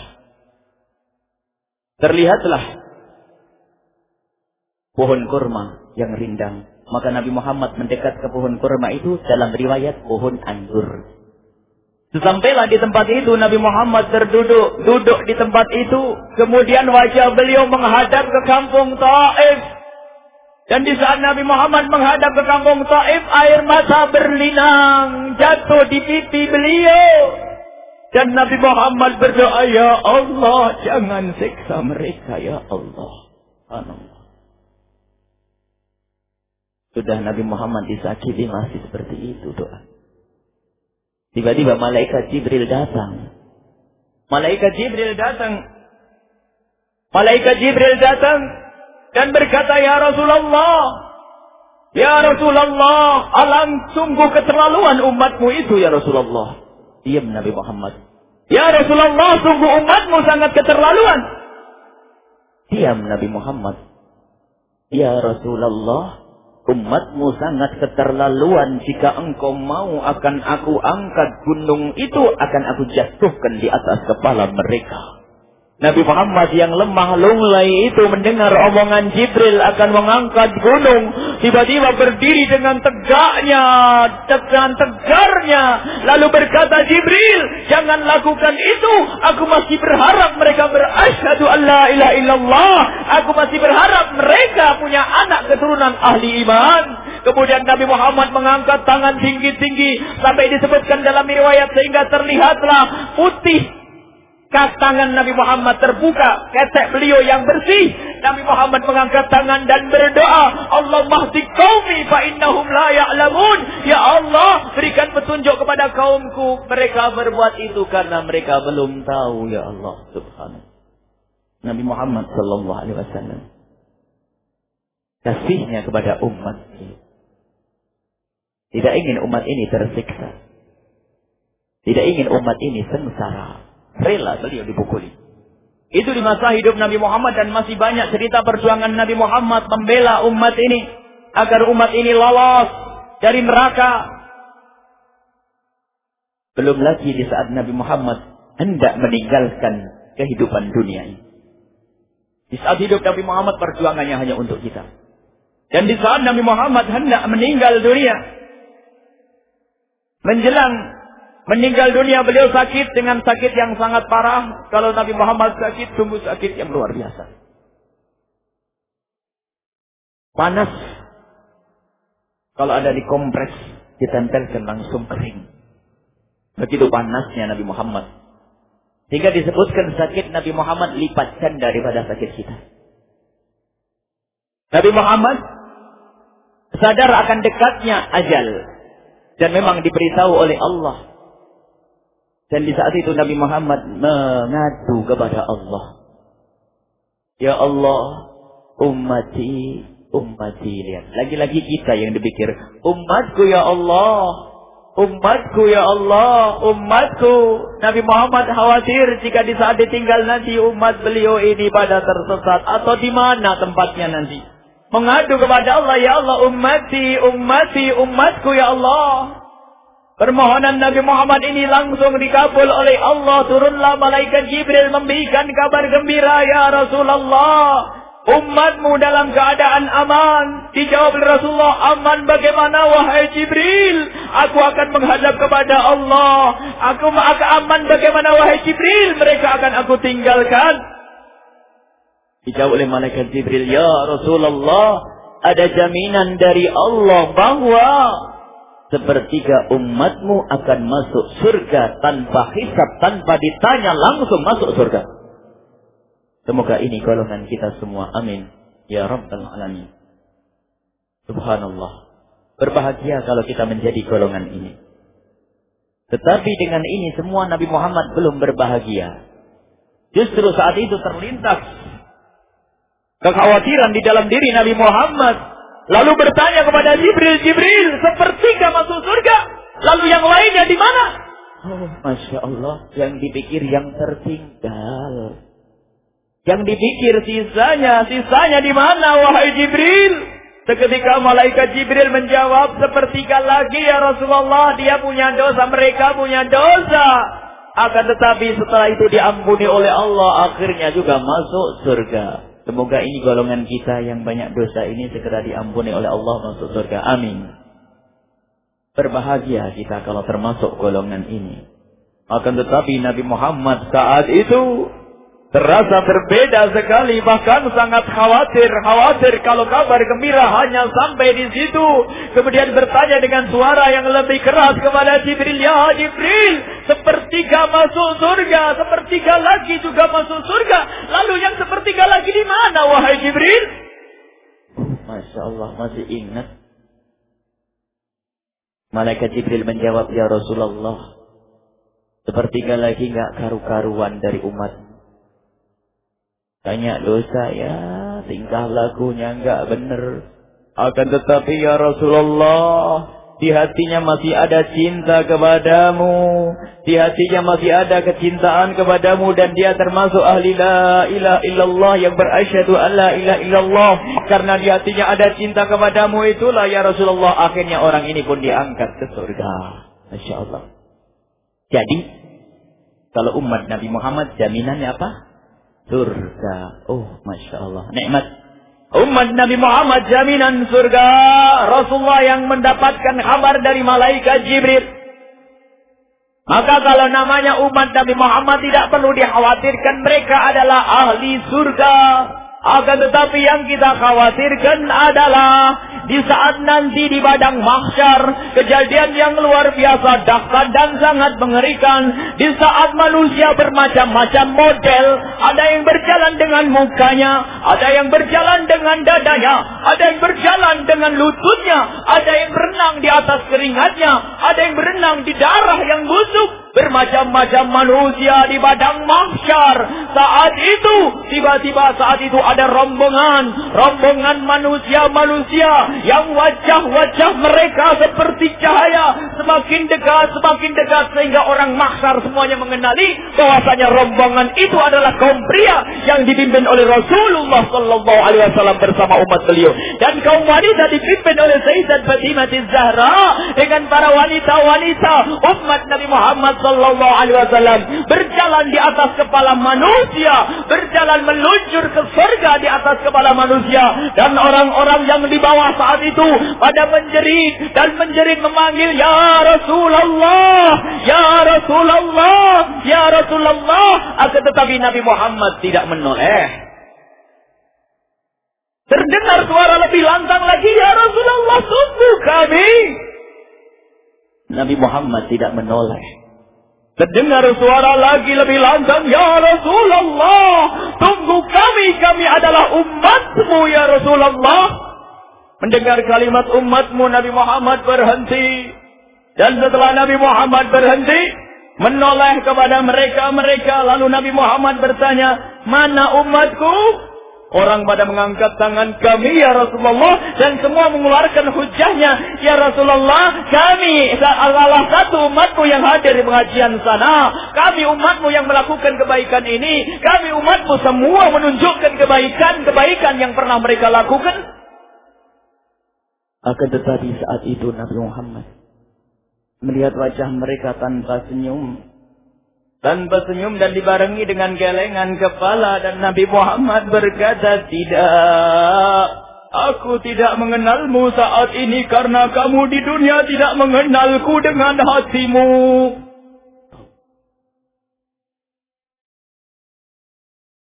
Setelah itu Nabi Muhammad berpaling dari mereka. Bersama rombongan-rombongan itu meluncur. Dan orang-orang yang tertinggal itu menjerit, menggigit tangan mereka, lalu dimakanlah tangan itu sampai habis sehingga tumbuh lagi. Dimakan tangan itu sampai habis sehingga tumbuh lagi. Dan begitu seterusnya hingga dimasukkan ke neraka jahanam. Itulah yang kita takutkan. Kalau memang kita dianggap umat Nabi Muhammad nyaman, akan tetapi jika orang yang tidak diakui oleh Nabi Muhammad mau kemana? Tidak ada pintu pertolongan nanti kecuali melalui Rasulullah, sementara Rasulullah tidak menganggapnya. Ketahuilah, jika di padang mahsyar kita akan mencari Nabi Muhammad, tidak akan ketemu. Kalau kita di padang mahsyar mencari Rasulullah, tidak bisa, karena manusia mulai zaman Nabi Adam hingga akhir zaman nanti berkumpul di satu padang yang luas. Kita tidak akan bisa mencari Nabi Muhammad. Tetapi jika Nabi Muhammad yang mencari, kita akan ketemu. Maka saat ini kita membuat kartu nama yang jelas.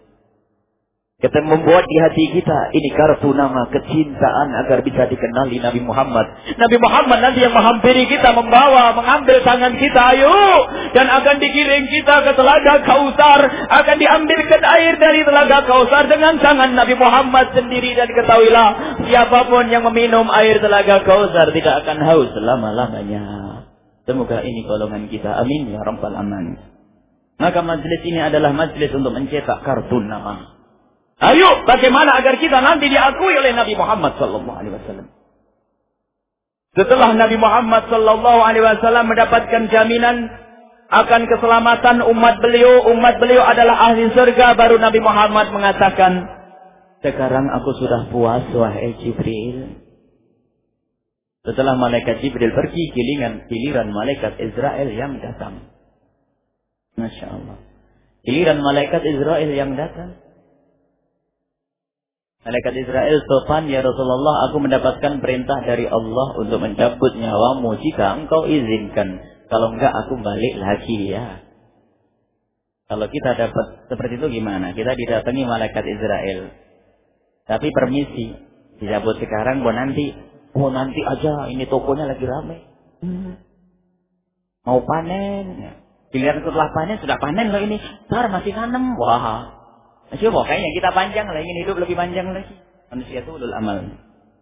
Nabi Muhammad mengatakan, lakukan wahai Israel.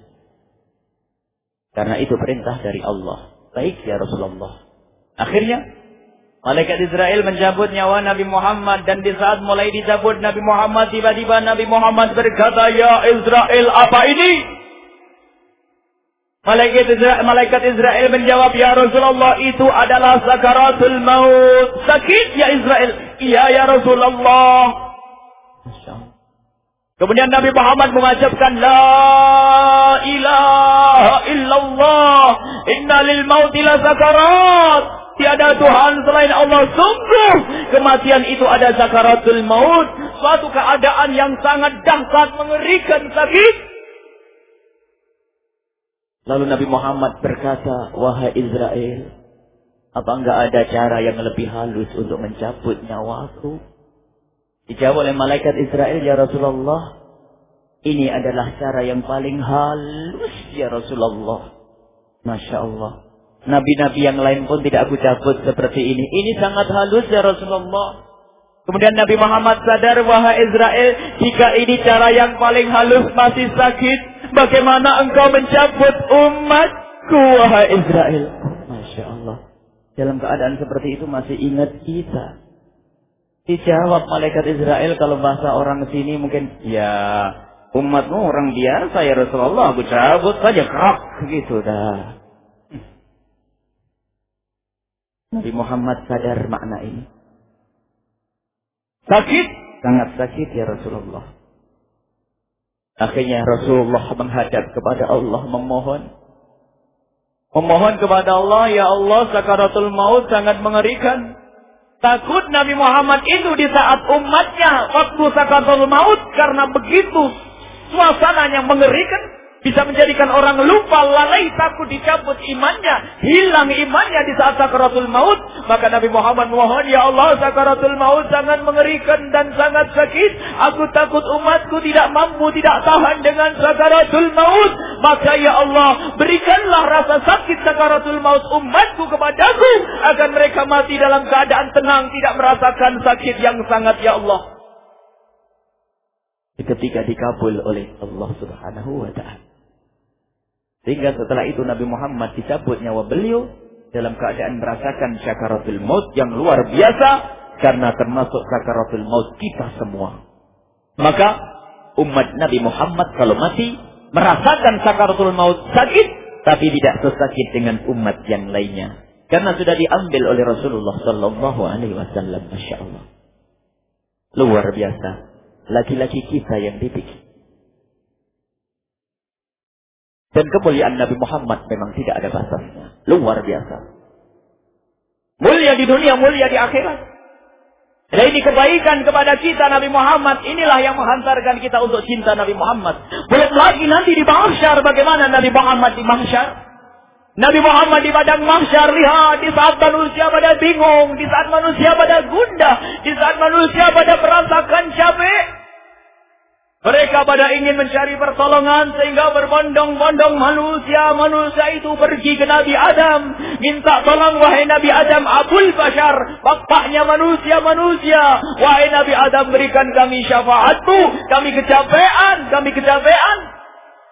Nabi Adam mengatakan, tidak, aku malu minta kepada Allah, karena aku pernah dilarang makan buah khuldi, masih aku makan. Kalau minta tolong, minta syafaat, mintalah kepada Nuh, barangkali Nuh mau memberikan pertolongan kepadamu. Pergilah ke Nabi Nuh dan ketahuilah, perjalanan dari Nabi Adam ke Nabi Nuh perjalanan lebih dari 1000 tahun. Masya Allah. Makanya ini yang harus kita hadirkan. Jangan sampai kita membela 60 tahun di dunia, tapi nanti sengsara di akhirat. Ya Allah, jadikanlah kami orang cerdas, ya Allah, yang paham akan lamanya kehidupan nanti dan sedikitnya kehidupan di dunia ini, ya Allah. Kemudian datang ke Nabi Nuh pun Nabi Nuh belum bisa memberikan, tidak bisa memberikan pertolongan. Nabi Nuh malah mengisyaratkan datang ke Ibrahim sana. Datang ke Nabi Ibrahim juga tidak bisa memberi. Datanglah kepada Musa, kata Nabi Ibrahim. Datang ke Nabi Musa tidak mau memberi syafaat. Kemudian datanglah kepada Isa, kata Nabi Musa. Akhirnya rombongan manusia itu datang kepada Nabi Isa. Dan ternyata Nabi Isa hanya mengisyaratkan, jangan minta kepadaku, akan tapi mintalah ke sana, menunjuk ke cahaya. Yang cahaya itu telah didekati adalah Rasulullah sallallahu alaihi wasallam. Datanglah kepada Nabi akhir zaman, barangkali ia akan memberikan syafaat kepadamu semua. Manusia langsung membalikkan arah berbondong-bondong datang kepada Nabi Muhammad sallallahu alaihi wasallam dan berkata, "Ya Rasulullah, wahai Nabi akhir zaman, paling mulianya Nabi, berikan kepada kami syafaatmu, berikan kepada kami syafaatmu ya Rasulullah." Nabi Muhammad bertanya, "Apa? Syafaat?" "Iya ya Rasulullah." Dijawab oleh Nabi Muhammad, "Iya li, syafaat itu aku yang pegang." Masya Allah. Imam Bukhari meriwayatkan cerita ini. Kemudian Nabi Muhammad saat itu langsung sujud. Dan di saat Nabi Muhammad sujud, terdengar suara, "Irfa' ra'sak, sal tu'ta, washfa' tushaffa." Angkat kepalamu, mintalah, apa saja akan dikasih engkau, dan berikan syafaat kepada orang-orang itu. Kemudian Nabi Muhammad bangkit dari sujud beliau dan memberikan syafaat kepada semua yang ada saat itu. Masya Allah. Inilah Nabi Muhammad. Dan inilah yang pernah diucapkan oleh Imam Busiri dalam syair yang sangat indah. Ya akrama khalqi, ya akramal khalqi, wahai paling mulianya makhluk, maliman aluzu bihi, tidak ada tempat pertolongan siwaka kecuali dirimu.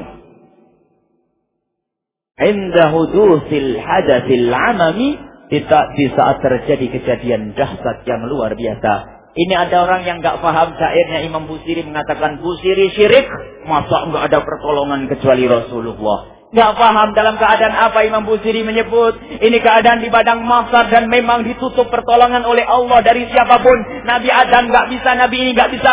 Semuanya ditutup sehingga ya akramal khalqi, wahai paling mulianya makhluk, tidak ada pintu pertolongan kecuali melalui engkau. Ya. Tidak syirik Busiri. Sangat iman Imam Busiri saat itu. Yang mengatakan Imam Busiri syirik, suruh minta pertolongan nanti kepada Nabi-Nabi. Suruh minta kepada Nabi yang lain di padang mahsyar nanti. Ya akramal khalqi maliman aludu bihi siwaka inda hudusil hadatil alami. Ya amami, ya Rasulullah, tidak ada tempat pertolongan kecuali dirimu. Kapan itu? Di saat terjadi kejadian yang dahsyat di padang mahsyar. Sengaja oleh Allah Subhanahu wa taala ditutup pintu pertolongan Nabi Adam, Nabi yang lain-lainnya ditutup kecuali melalui pintu Rasulullah. Tujuannya apa? Untuk menampakkan bahwa Nabi ini adalah memang Nabi yang sangat mulia. Hadis sahih ini kalau orang tahu. Dan sungguh kemuliaan yang tidak berbatas. Di saat ditimbang amal kita, Nabi Muhammad nunggui. Menyeberang sirat, ditunggui Nabi Muhammad. Di pintu surga orang pada masuk, Nabi Muhammad mencari, barangkali ada yang tertinggal, dan masih banyak kebaikan Nabi Muhammad.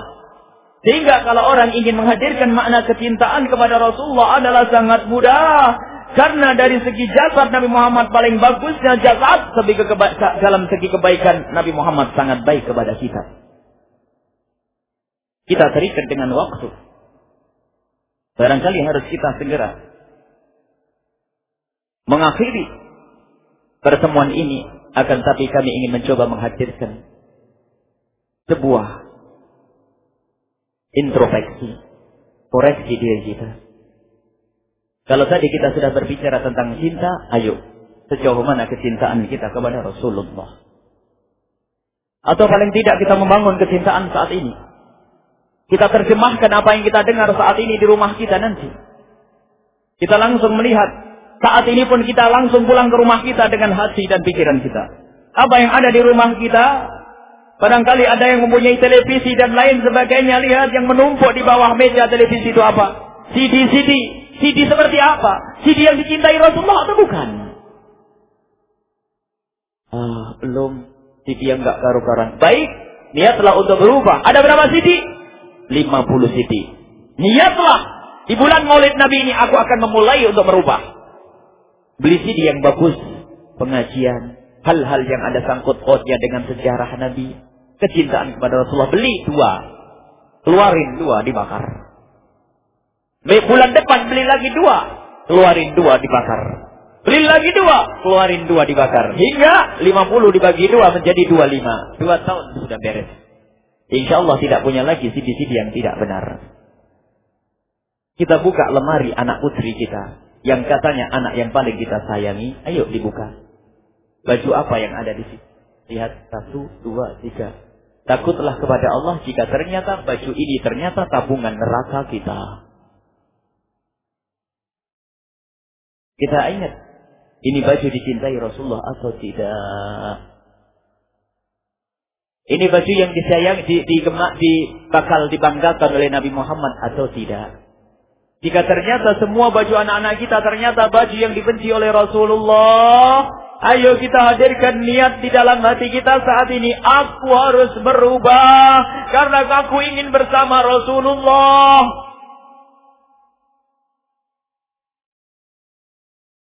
Tunggu waktu belanja baju. Saat itulah kita hadirkan Rasulullah di hati kita. Mau belanja baju, ingatkan putra putri kita. Nak, mau beli baju, ingat Siti Fatimah Zahra, ingat Rasulullah. Beli baju yang bagus. Yang jelek bagaimana? Diturunin, jadikan alat pel. Buat popok anak kita. Atau apa saja. Ingat, jangan sampai dihadiahkan kepada orang. Ada sekelompok umat yang tobat. Ada wanita yang tobat kepada Allah sehingga baju-bajunya yang setengah badan itu dikumpulin dihadiahkan orang gunung. Orang gunung yang bajunya aneh-aneh jadinya. Jangan dihadiahkan. Sama CD-CD nggak karu-karuan dihadiahkan orang lain. Dianya mau bener, katanya ibadah jalan belum tentu diterima, dosanya pasti diterima oleh Allah. Bangkrut. Ya. Ini yang penting harus koreksi. Jangan koreksi rumahnya orang. Di rumah kita banyak tanda-tanda kalau kita ini jauh dari Nabi Muhammad SAW. Kita singkirin, kita buang sebab-sebab kita jauh dari Nabi Muhammad SAW. Yang halus, yang indah. Dan jangan dijadikan anak kita capek.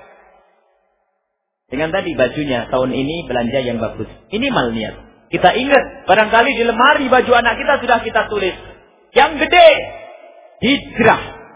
Kepada kecintaan kepada Rasulullah. Lihat apa lagi itu. Mau beli baju yang gak ingat lagi. Tidak pantas saya taruh di lemari itu. Karena bajunya tidak bagus. Masya Allah yang halus. Barangkali membuat perubahan. Baik berubah hari ini atau belum. Yang penting tulis itu ibaratnya. Agar kita ingat terus.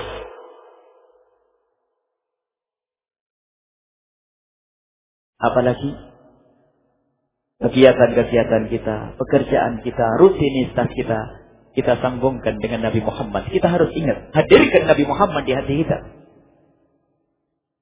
Dan barangkali kita pun harus menghadirkan sebuah cerita.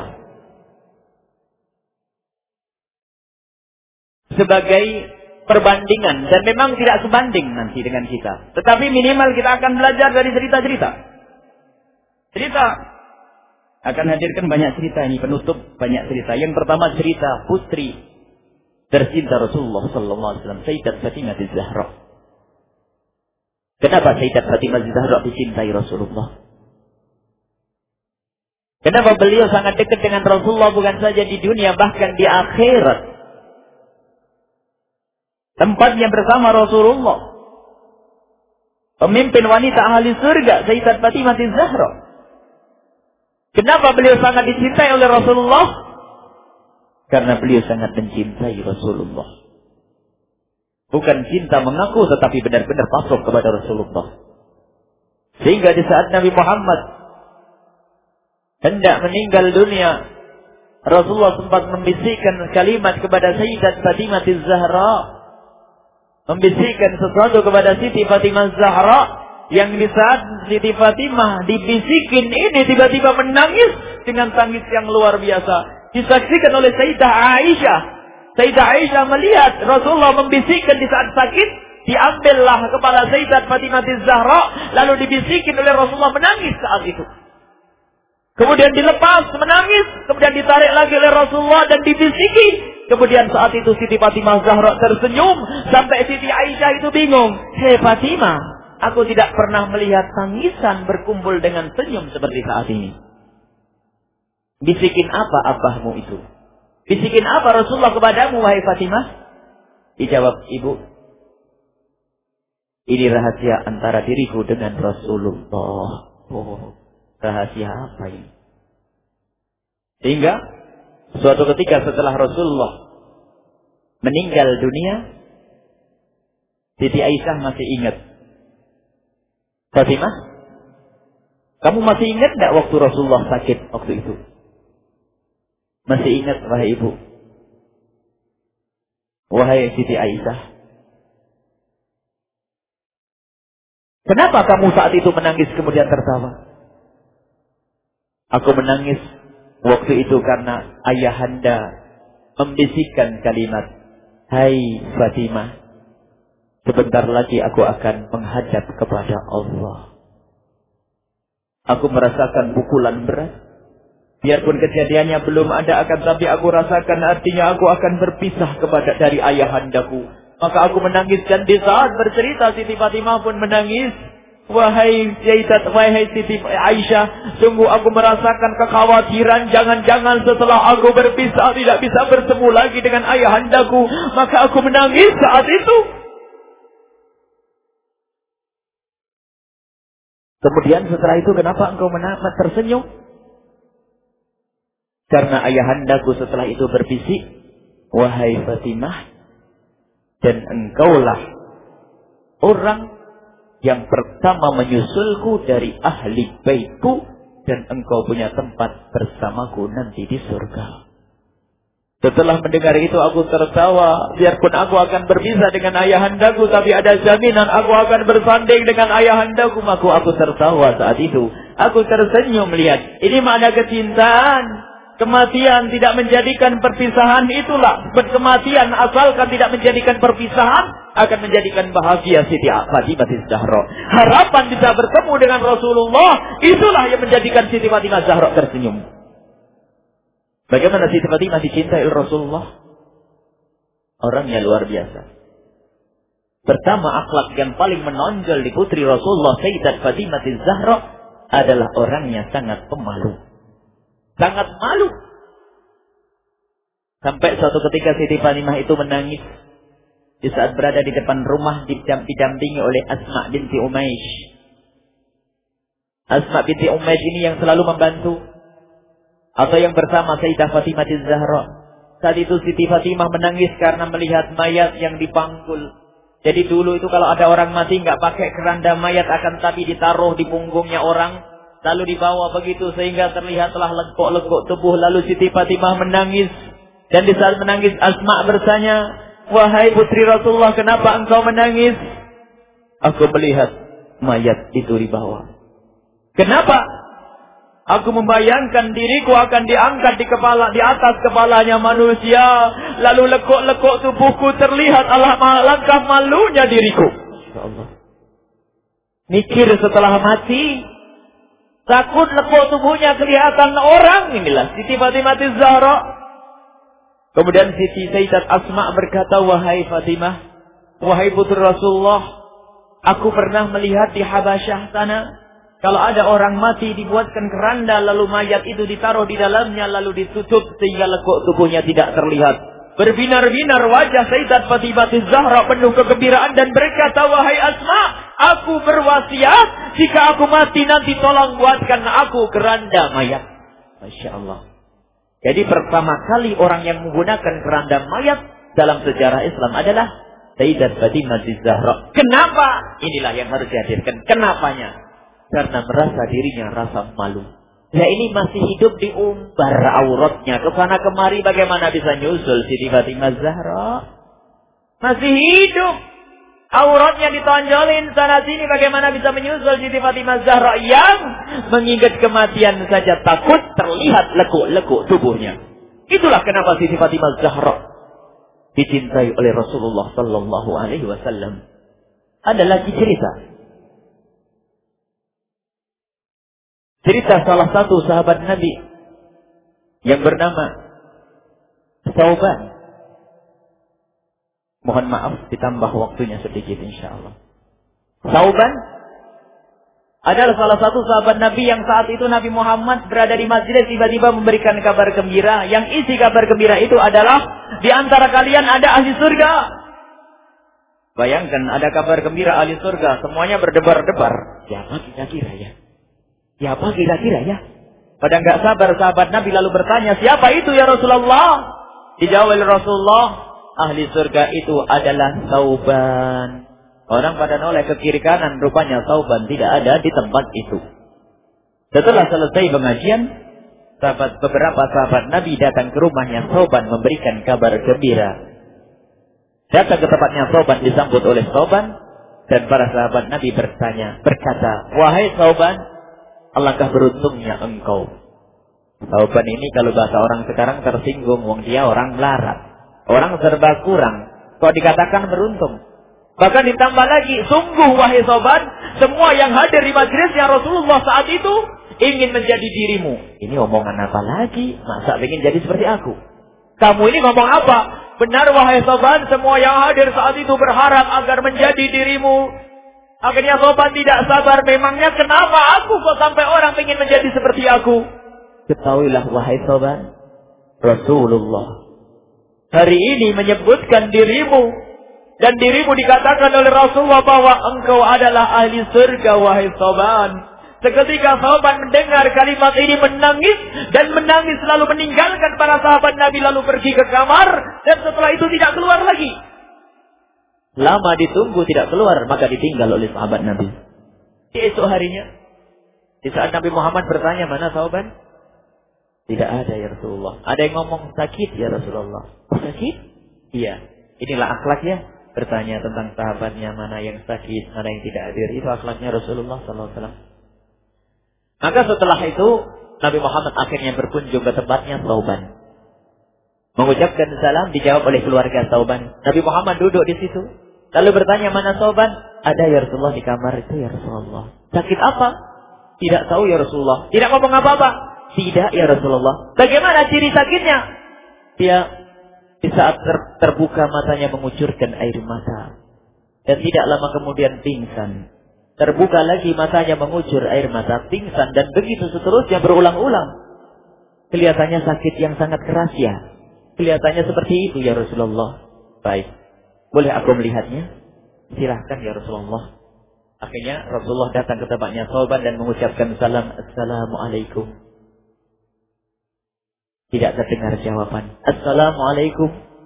Tidak terdengar jawaban. Akhirnya pintu didorong pelan oleh Rasulullah. Terlihat pas wajahnya Thauban dan Rasulullah mengucapkan salam. Assalamualaikum ya Thauban. Tergeraklah mulut Thauban yang maknanya waalaikumsalam ya Rasulullah. Rasulullah mendekat duduk di sampingnya Thauban. Akan tapi Thauban tidak mau melihat Rasulullah.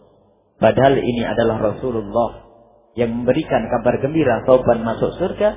Ternyata Thauban seolah-olah cuek, acuh, dan tidak mau melihat Rasulullah. Pandangan matanya tetap ke atas, matanya tetap mengucur air mata, dan sebentar kemudian pingsan. Dan begitu berulang-ulang, sehingga di saat tersadar Nabi Muhammad bertanya, Thauban, kamu sakit apa? Sakit apa engkau wahai Thauban? Diam, tidak menjawab. Katakan Thauban agar kami bisa membantumu. Tidak menjawab Thauban, diam. Kemudian Nabi Muhammad berkata, wahai Thauban, kenapa engkau seperti ini? Bukankah engkau sudah aku beritahu? Bukankah engkau sudah aku katakan sebagai ahli surga wahai Thauban? Di saat mendengar kalimat ini, tiba-tiba Sauban yang tadi hanya melihat ke atas, tidak melihat ke Rasulullah, pandangannya pindah kepada Rasulullah dan berkata, "Ya Rasulullah, gara-gara ucapanmu itulah aku seperti ini." Kata Nabi Muhammad, "Kenapa begitu wahai Sauban?" "Ya Rasulullah, aku sangat meyakini bahwasanya omonganmu adalah benar dan tidak mungkin salah. Engkau katakan aku ahli surga, maka aku pun akan masuk surga." Nabi Muhammad bertanya, "Kenapa engkau malah sakit?" "Ya Rasulullah, aku tahu diri ya Rasulullah. Engkau adalah paling mulianya makhluk, paling hebatnya makhluk, paling istimewanya hamba-hamba Allah. Dan aku orang jelek ya Rasulullah. Aku orang biasa ya Rasulullah. Aku yakin omonganmu benar. Aku akan masuk surga. Dan aku juga yakin engkau akan masuk surga ya Rasulullah. Akan tetapi yang aku pikirkan ya Rasulullah, jika engkau masuk surga, aku juga masuk surga. Niscaya surgamu yang paling tinggi dan surgaku yang paling rendah. Lalu aku kapan bisa melihat wajahmu ya Rasulullah?" Terpingsan Sauban. Rupanya sakitnya itu mikir gak bisa ketemu Rasulullah. Jaminan surga. Ini baru dikasih toko rame, asarnya pada hilang. Panenan tar, asarnya maghrib, tong, udah asar baru 1 rakaat, Masya Allah. Ini sudah dapat jaminan surga, mikir. Masuk surga takut beda surganya, nggak bisa ketemu Rasulullah, mikir. Itulah cinta. Sehingga di saat tersadar kembali, dikatakan Rasulullah, "Ya Sauban, ketahuilah, engkau akan di surga bersamaku, dan setiap saat engkau bisa melihat wajahku." Sauban yang lemah lunglai sakit tiba-tiba berdiri dan merangkul Rasulullah, "Ya Rasulullah, ini yang aku tunggu." Masya Allah. Kecintaan kepada Nabi Muhammad mengantarkan kebersamaan dengan Rasulullah. Jadi para sahabat Nabi belum tahu kenapa kok Sauban itu sampai dapat jaminan surga. Jawabannya ini, karena diam-diam Sauban ini adalah sangat mencintai Rasulullah Sallallahu Alaihi Wasallam. Ada lagi cerita penutup. Mohon maaf agak panjang. Cerita penutup. Cerita sahabat Nabi yang sangat dicintai Rasulullah dan sangat mencintai Rasulullah. Sayyidina Bilal ibn Rabah. Sayyidina Bilal bin Rabah. Di saat setelah Rasulullah meninggal, beliau menghadap kepada Sayyidina Abu Bakar As-Siddiq dan berkata, "Wahai Khalifah, aku minta izin." Minta izin apa? "Tolong izinkan aku untuk tidak azan lagi." Sayyidina Abu Bakar berkata, "Wahai Bilal, aku tidak akan menurunkan orang yang pernah diangkat oleh Rasulullah." Diulang lagi, "Wahai Abu Bakar, tolong dan tolong izinkan aku untuk tidak azan lagi." Dijawab oleh Abu Bakar, Sayyidina Abu Bakar, "Tidak, kecuali engkau punya alasan." "Alasanmu apa kok minta untuk tidak azan lagi?" Akhirnya Sayyidina Bilal memberikan alasan dibarengi dengan derai air mata. Tiba-tiba Sayyidina melihat ke menara, lalu melihat ke kubur Nabi Muhammad yang dulu adalah kamarnya Nabi Muhammad. Melihat ke menara, lalu melihat ke kubur dan berkata, "Wahai Abu Bakar, kebiasaanku dulu di waktu Nabi Muhammad hidup adalah sebelum waktu sholat aku membangunkan Nabi Muhammad. Aku datang ke tempat Nabi Muhammad dan berkata, 'Ya Rasulullah, waktu sholat.' Dan kadang Nabi Muhammad dia datang ke tempatku lalu berkata, 'Bilal, waktu sholat.' Kemudian setelah itu aku bersama Nabi Muhammad mendekat ke menara dan aku naik. Nabi Muhammad melihatku. Lalu aku menghadap ke kiblat sebelum aku azan. Aku selalu menoleh kepada Nabi Muhammad yang di tempat itu. Kemudian aku melakukan azan dan setelah itu aku turun disambut oleh Rasulullah. Dan itu aku lakukan sehari 5 kali dan berulang-ulang. Sehingga sungguh suasana keadaan itu mengingatkan aku kepada Rasulullah. Sehingga aku tidak mampu melakukan lagi azan saat ini, wahai Abu Bakar." Nostalgia dengan Rasulullah. Akhirnya Sayyidina Abu Bakar pun menitikkan air mata dan berkata, "Kalau memang alasanmu seperti itu, wahai Bilal, boleh. Akhirnya Sayyidina Bilal pergi ke Syam. Pergi ke Syam beberapa hari, bahkan beberapa bulan yang cukup lama. Tiba-tiba suatu malam Sayyidina Bilal bin Rabah bermimpi ketemu Rasulullah. Yang saat itu Rasulullah menegurnya. Ditegur oleh Rasulullah dalam mimpi, "Ya Bilal, ma hadzal jafa? Lima lam tazurni?" Cerita ini diriwayatkan oleh Ibnu Asakir. "Wahai Bilal, alangkah kerasnya hatimu. Lama engkau tidak kunjung kepadaku, wahai Bilal. Saat itu Sayyidina Bilal terbangun, menangis dengan tangis yang sangat, sehingga para keluarganya ketakutan. Ada apa Bilal? Ada apa Bilal? Menangis seperti tidak seperti biasanya. Menangis yang luar biasa. Sayyidina Bilal hanya bisa berkata, sungguh aku saat ini merasakan rasa takut yang sangat, dan aku tidak pernah takut seperti saat ini. Memangnya kamu kenapa, wahai Bilal? Aku bermimpi ketemu Rasulullah. Rasulullah kenapa? Aku bertemu Rasulullah dan ditegur, wahai Bilal, langkah keras dan gersang hatimu. Mana kerinduanmu kepadaku? Lama engkau tak kunjung kepadaku. Aku takut ditinggal oleh Rasulullah. Takut ditinggal Rasulullah. Akhirnya para keluarga Sayyidina Bilal mengatakan, Bilal, kelihatannya memang waktunya engkau ziarah kepada Rasulullah, maka pergilah. Pergilah Sayyidina Bilal bin Rabah. Dengan kendaraannya dalam riwayat onta atau kuda, dalam riwayat keledai. Berjalan Sayyidina Bilal bin Rabah ke Madinah, dan sungguh perjalanan indah karena perjalanan untuk menuai kerinduan, menuju orang yang sangat dicintai, menuju kubur Nabi Muhammad sallallahu alaihi wasallam. Berjalan Sayyidina Bilal dengan perjalanan yang tidak pernah kenal lelah. Yang tidak pernah kenal lelah, berjalan dan tidak mau istirahat, karena yang ada di hati Sayyidina Bilal adalah segera sampai ke Madinah. Berjalan dan berjalan hingga di saat Sayyidina Bilal sudah mulai memasuki kota Madinah, maka terlihatlah bukit-bukit, maka di saat itu air mata sudah mulai mengucur. Sayyidina Bilal sadar bahwasanya bukit-bukit itu adalah bukit yang pernah disaksikan oleh Sayyidina Bilal bersama Rasulullah. Mulai menangis Sayyidina Bilal, berjalan dengan derai air mata, dan di saat Sayyidina Bilal memasuki kota Madinah, sungguh tangis semakin keras, tangis Sayyidina Bilal semakin kuat. Sayyidina Bilal tidak melihat pojok kota kecuali terlihat Rasulullah, tidak melihat bangunan kecuali terlihat Rasulullah, tidak melihat hamparan kecuali terlihat Rasulullah, karena kenangan indah bersama Rasulullah benar-benar membekas di hati Sayyidina Bilal bin Rabah, sehingga tangis dan tangis semuanya yang ada di Madinah mengingatkan Rasulullah. Berjalan Sayyidina Bilal bin Rabah menuju kubur Nabi Muhammad sallallahu alaihi wasallam. Hadirkan diri Anda bersama Sayyidina Bilal saat ini. Sayyidina Bilal menuju kubur Nabi Muhammad, dan setelah itu Sayyidina Bilal terduduk dan mengucapkan salam, akan tetapi salamnya orang yang sudah kehabisan suara, karena suara Sayyidina Bilal sudah dihabiskan kerinduannya sepanjang perjalanan. Sayyidina Bilal hanya bisa mengucapkan dengan suara lirih parau dan berkata, Assalamualaikum ya Rasulullah, Assalamualaikum ya Habiballah, Assalamualaikum ya Nabi Allah. Sayyidina Bilal terduduk di hadapan kubur Nabi Muhammad sallallahu alaihi wasallam dengan derai air mata. Dan tiba-tiba di saat itu ada yang menepuk kepala Sayyidina Bilal bin Rabah. Bilal. Sayyidina Bilal bin Rabah menoleh. Ternyata yang dilihat adalah Sayyidina Abu Bakar As-Siddiq dengan Sayyidina Umar bin Khattab. Lalu Sayyidina Bilal berdiri dan ditegur oleh Khalifah Abu Bakar, wahai Bilal, engkau menangis dan tangismu tidak seperti biasa. Lalu Sayyidina Bilal berkata, wahai Khalifah, sungguh aku saat ini merasakan takut yang sangat. Takut apa Bilal? Aku merasakan takut. Takut apa? Takut ditinggal oleh Rasulullah. Memangnya kenapa engkau? Melakukan dosa apa? Aku bermimpi ketemu Rasulullah.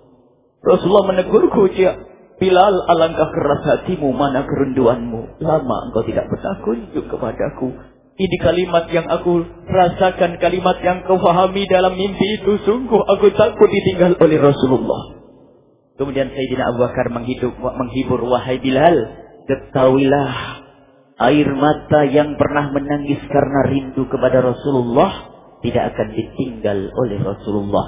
Dan engkau adalah orang yang tidak pernah ditinggal oleh Rasulullah. Benarkah begitu, wahai Abu Bakar? Ya, engkau adalah orang yang tidak akan ditinggal oleh Rasulullah. Maka bergembiralah Sayyidina Bilal bin Rabah dan rangkul Sayyidina Abu Bakar As-Siddiq, dan redalah air mata itu. Kemudian setelah air mata reda, ngobrol. Tiba-tiba Sayyidina Abu Bakar berkata, Bilal, mumpung kamu di Madinah, bagaimana kalau kamu azan lagi? Tiba-tiba Sayyidina Bilal di saat mendapatkan tawaran azan itu, Sayyidina Bilal menoleh ke menara, lalu melihat ke kubur Nabi Muhammad, air mata yang sudah terhenti itu mulai berderai lagi. Melihat ke menara dan melihat ke kubur, lalu menggelengkan kepala. Tidak wahai Abu Bakar, tidak wahai Umar, aku belum kuat untuk azan. Kenangan dengan Nabi Muhammad. Kemudian tidak lama kemudian ada anak-anak kecil. Dua anak kecil datang kepada Sayyidina Bilal bin Rabah, membonceng tangan kanan Sayyidina Bilal. Yang satu di tangan kiri Sayyidina Bilal dan berkata, "Hai tukang azan kakekku." Terkaget Sayyidina Bilal lalu menoleh. Ternyata di kanannya Sayyidina Hasan dan di kirinya Sayyidina Husain. Sayyidina Bilal betul-betul kaget dan mengangkat tangan. Ya Allah, terima kasih. Aku rindu kepada kekasihmu Nabi Muhammad. Dan telah kau kirim kepadaku orang yang sangat dikasihi oleh kekasihmu Nabi Muhammad. Kemudian Sayyidina Bilal menghadap kepada Sayyidina Hasan. Dan Sayyidina Hasan diberdirikan. Sayyidina Husain diberdirikan. Lalu Sayyidina Bilal melihat wajah Sayyidina Hasan. Kemudian melihat kaki Sayyidina Husain. Berpindah kepada wajah Sayyidina Hasan, menoleh lagi ke kaki Sayyidina Husain, karena ketahuilah wajah Sayyidina Hasan sangat mirip dengan Rasulullah dan kaki Sayyidina Husain sangat mirip dengan Rasulullah, sehingga Sayyidina Bilal menoleh ke wajah yang sangat mirip dengan Rasulullah, menoleh kepada kaki yang sangat mirip dengan Rasulullah, sehingga setelah itu dipeluklah dua anak kecil ini. Dua anak ini kecil ini dipeluk oleh Sayyidina Bilal bin Rabah dengan derai air mata dan berkata, "Ya Rasulullah, sungguh bau keringatmu aku temukan di cucumu ya Rasulullah." Sampai keringat mengingatkan Rasulullah. Luar biasa. Itulah makna kecintaan kepada Rasulullah. Tiba-tiba tidak lama kemudian Sayyidina Hasan dan Husain kok ngomong, "Bilal, aku kangen pengen dengar suara azanmu. Gimana kalau kamu azan?" Anak kecil. Sayyidina Bilal bingung. Menoleh ke wajah Sayyidina Abu Bakar dan menoleh ke wajah Sayyidina Umar. Akhirnya Sayyidina Umar dan Sayyidina Abu Bakar mengatakan, "Lakukan, lihat hubungan baik antara sahabat Nabi dengan cucu Rasulullah. Biarpun anak kecil akan tapi dihargai oleh Sayyidina Abu Bakar dan Sayyidina Umar. Lakukan." Kemudian Sayyidina Bilal menoleh, "Wahai Hasan dan Husain, sebelum engkau meminta khalifah dan wakilnya meminta aku untuk azan, tapi aku tolak. Tapi karena yang meminta saat ini adalah dirimu, wahai Hasan dan Husain cucu Rasulullah. Aku tidak berani menolak sebab aku takut jika aku menolak permintaanmu saat ini, aku takut nanti ditolak untuk azan di depan Rasulullah di surga nanti." Insyaallah. Dihubungkan dengan Rasulullah. Sehingga ditentukanlah waktu azannya Sayyidina Bilal bin Rabah. Waktu sudah ditentukan, beberapa orang sudah pada datang menunggu. Kapan Bilal mulai azan? Kapan Bilal mulai azan? Datanglah waktu. Dalam riwayat waktu sahur, waktu subuh. Orang pada nunggu mana Bilal. Tiba-tiba ada orang yang berdiri di saat sudah masuk waktu sholat. Ada orang berdiri, orangnya memang hitam tetapi memancar dari kehitamannya ini penuh kecintaan kepada Rasulullah. Orang pada melihat Sayyidina Bilal yang berdiri di tempat yang biasanya dulu berdiri Sayyidina Bilal bin Rabah. Maka suasana itu telah mengingatkan kepada Rasulullah, sehingga mulai berjatuhan air mata dari orang yang hadir di tempat itu.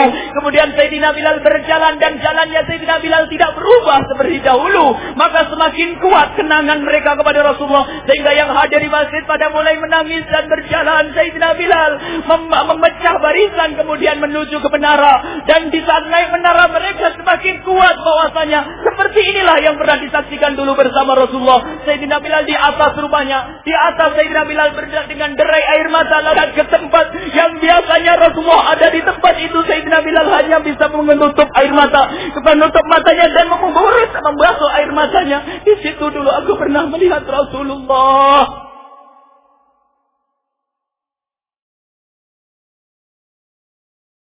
Tangis orang yang hadir di masjid dibarengi dengan tangisnya Sayyidina Bilal bin Rabah.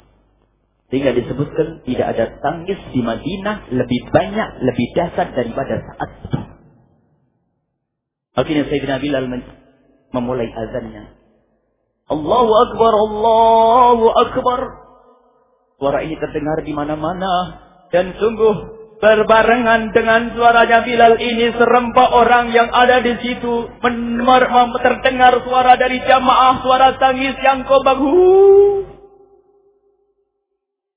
Sayyidina Bilal pun melanjutkan azannya, Allahu Akbar, Allahu Akbar. Para jamaah sambil menjawab azan Sayyidina Bilal tangis semakin kuat. Bahkan ada di antara mereka yang berjatuhan pingsan. Apa yang menjadikan mereka menangis? Apa yang menjadikan mereka seperti itu? Ingat Nabi Muhammad sallallahu alaihi wasallam.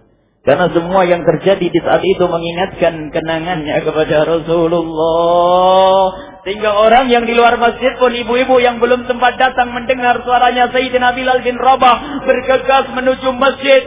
Lalu berkata, apakah Rasulullah dibangkitkan lagi?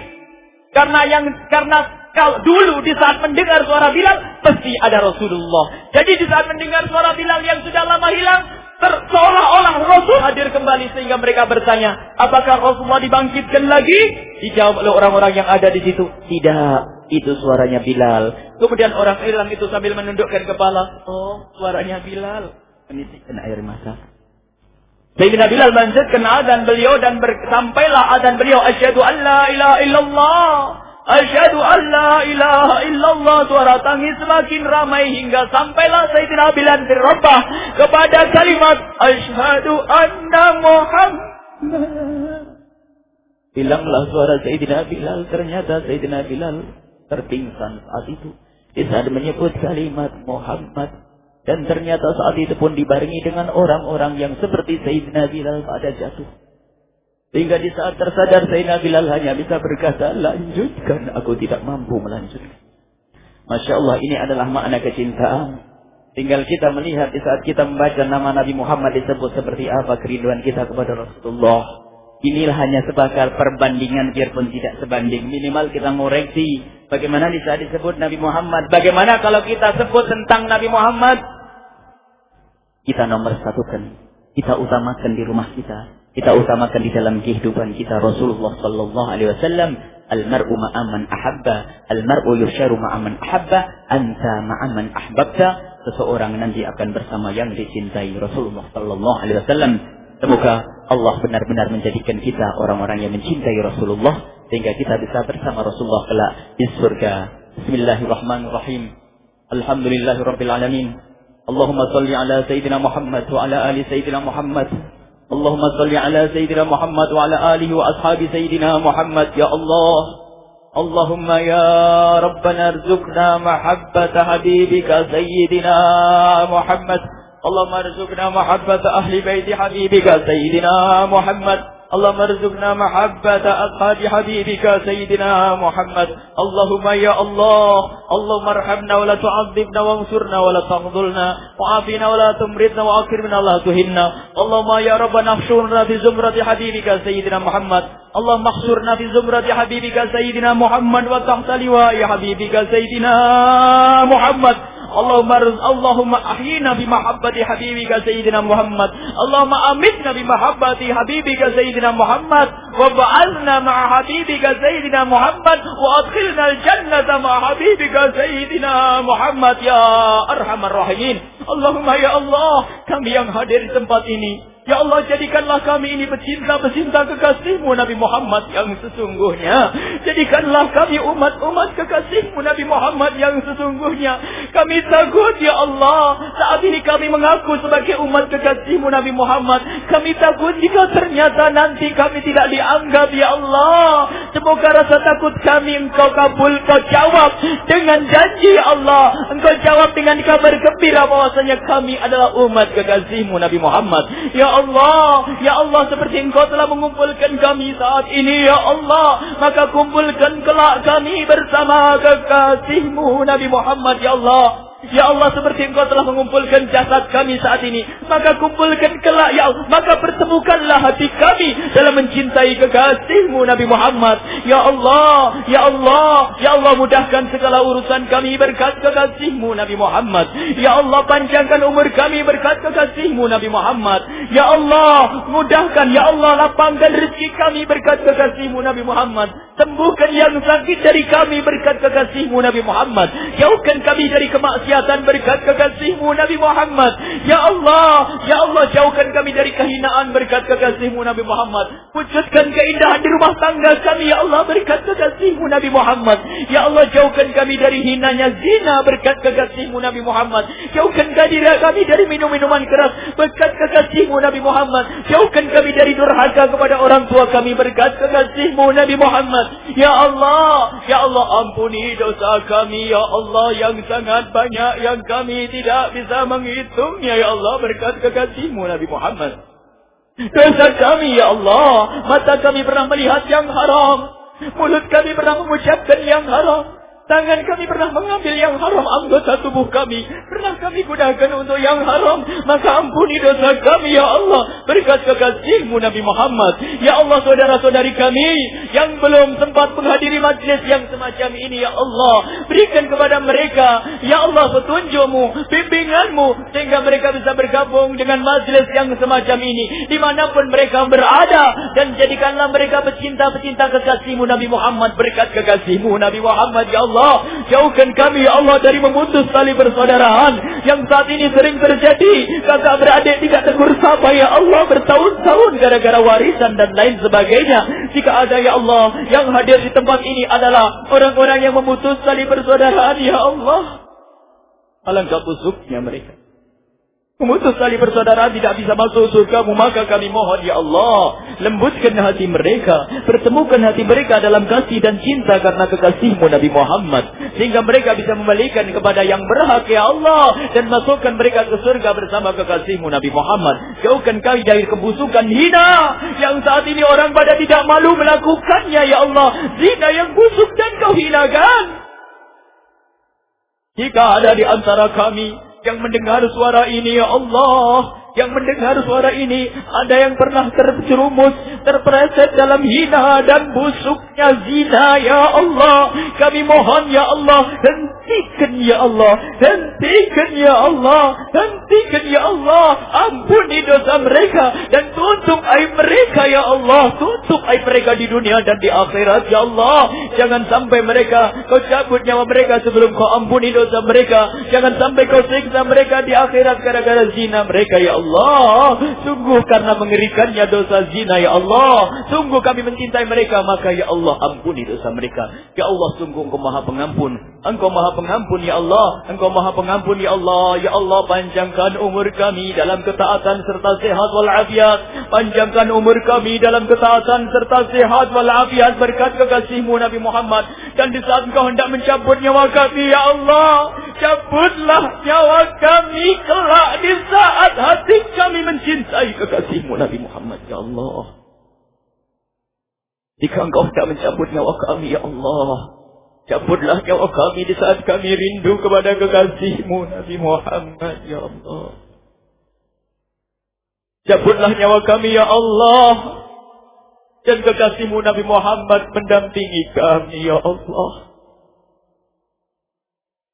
Cabutlah nyawa kami ya Allah, dalam keadaan kekasih-Mu Nabi Muhammad ridho kepada kami, bergembira dengan kami ya Allah.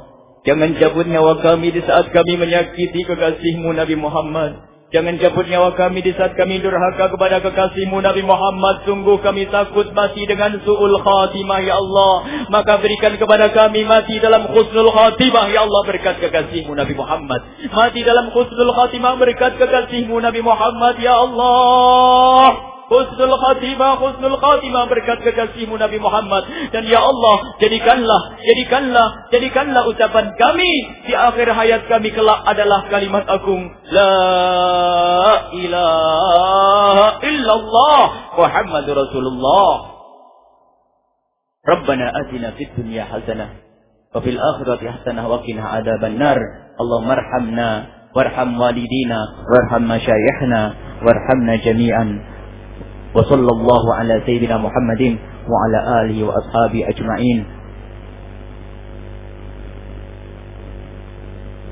Al-Fatihah. Bismillahirrahmanirrahim. Iyyaka nasta'in wa iyyaka nasta'in. Shiratal ladzina an'amta 'alaihim ghairil maghdubi 'alaihim waladdallin. Amin. Mohon maaf dan mohon doa selalu. Wabillahi taufiq wal hidayah. Wassalamualaikum warahmatullahi wabarakatuh.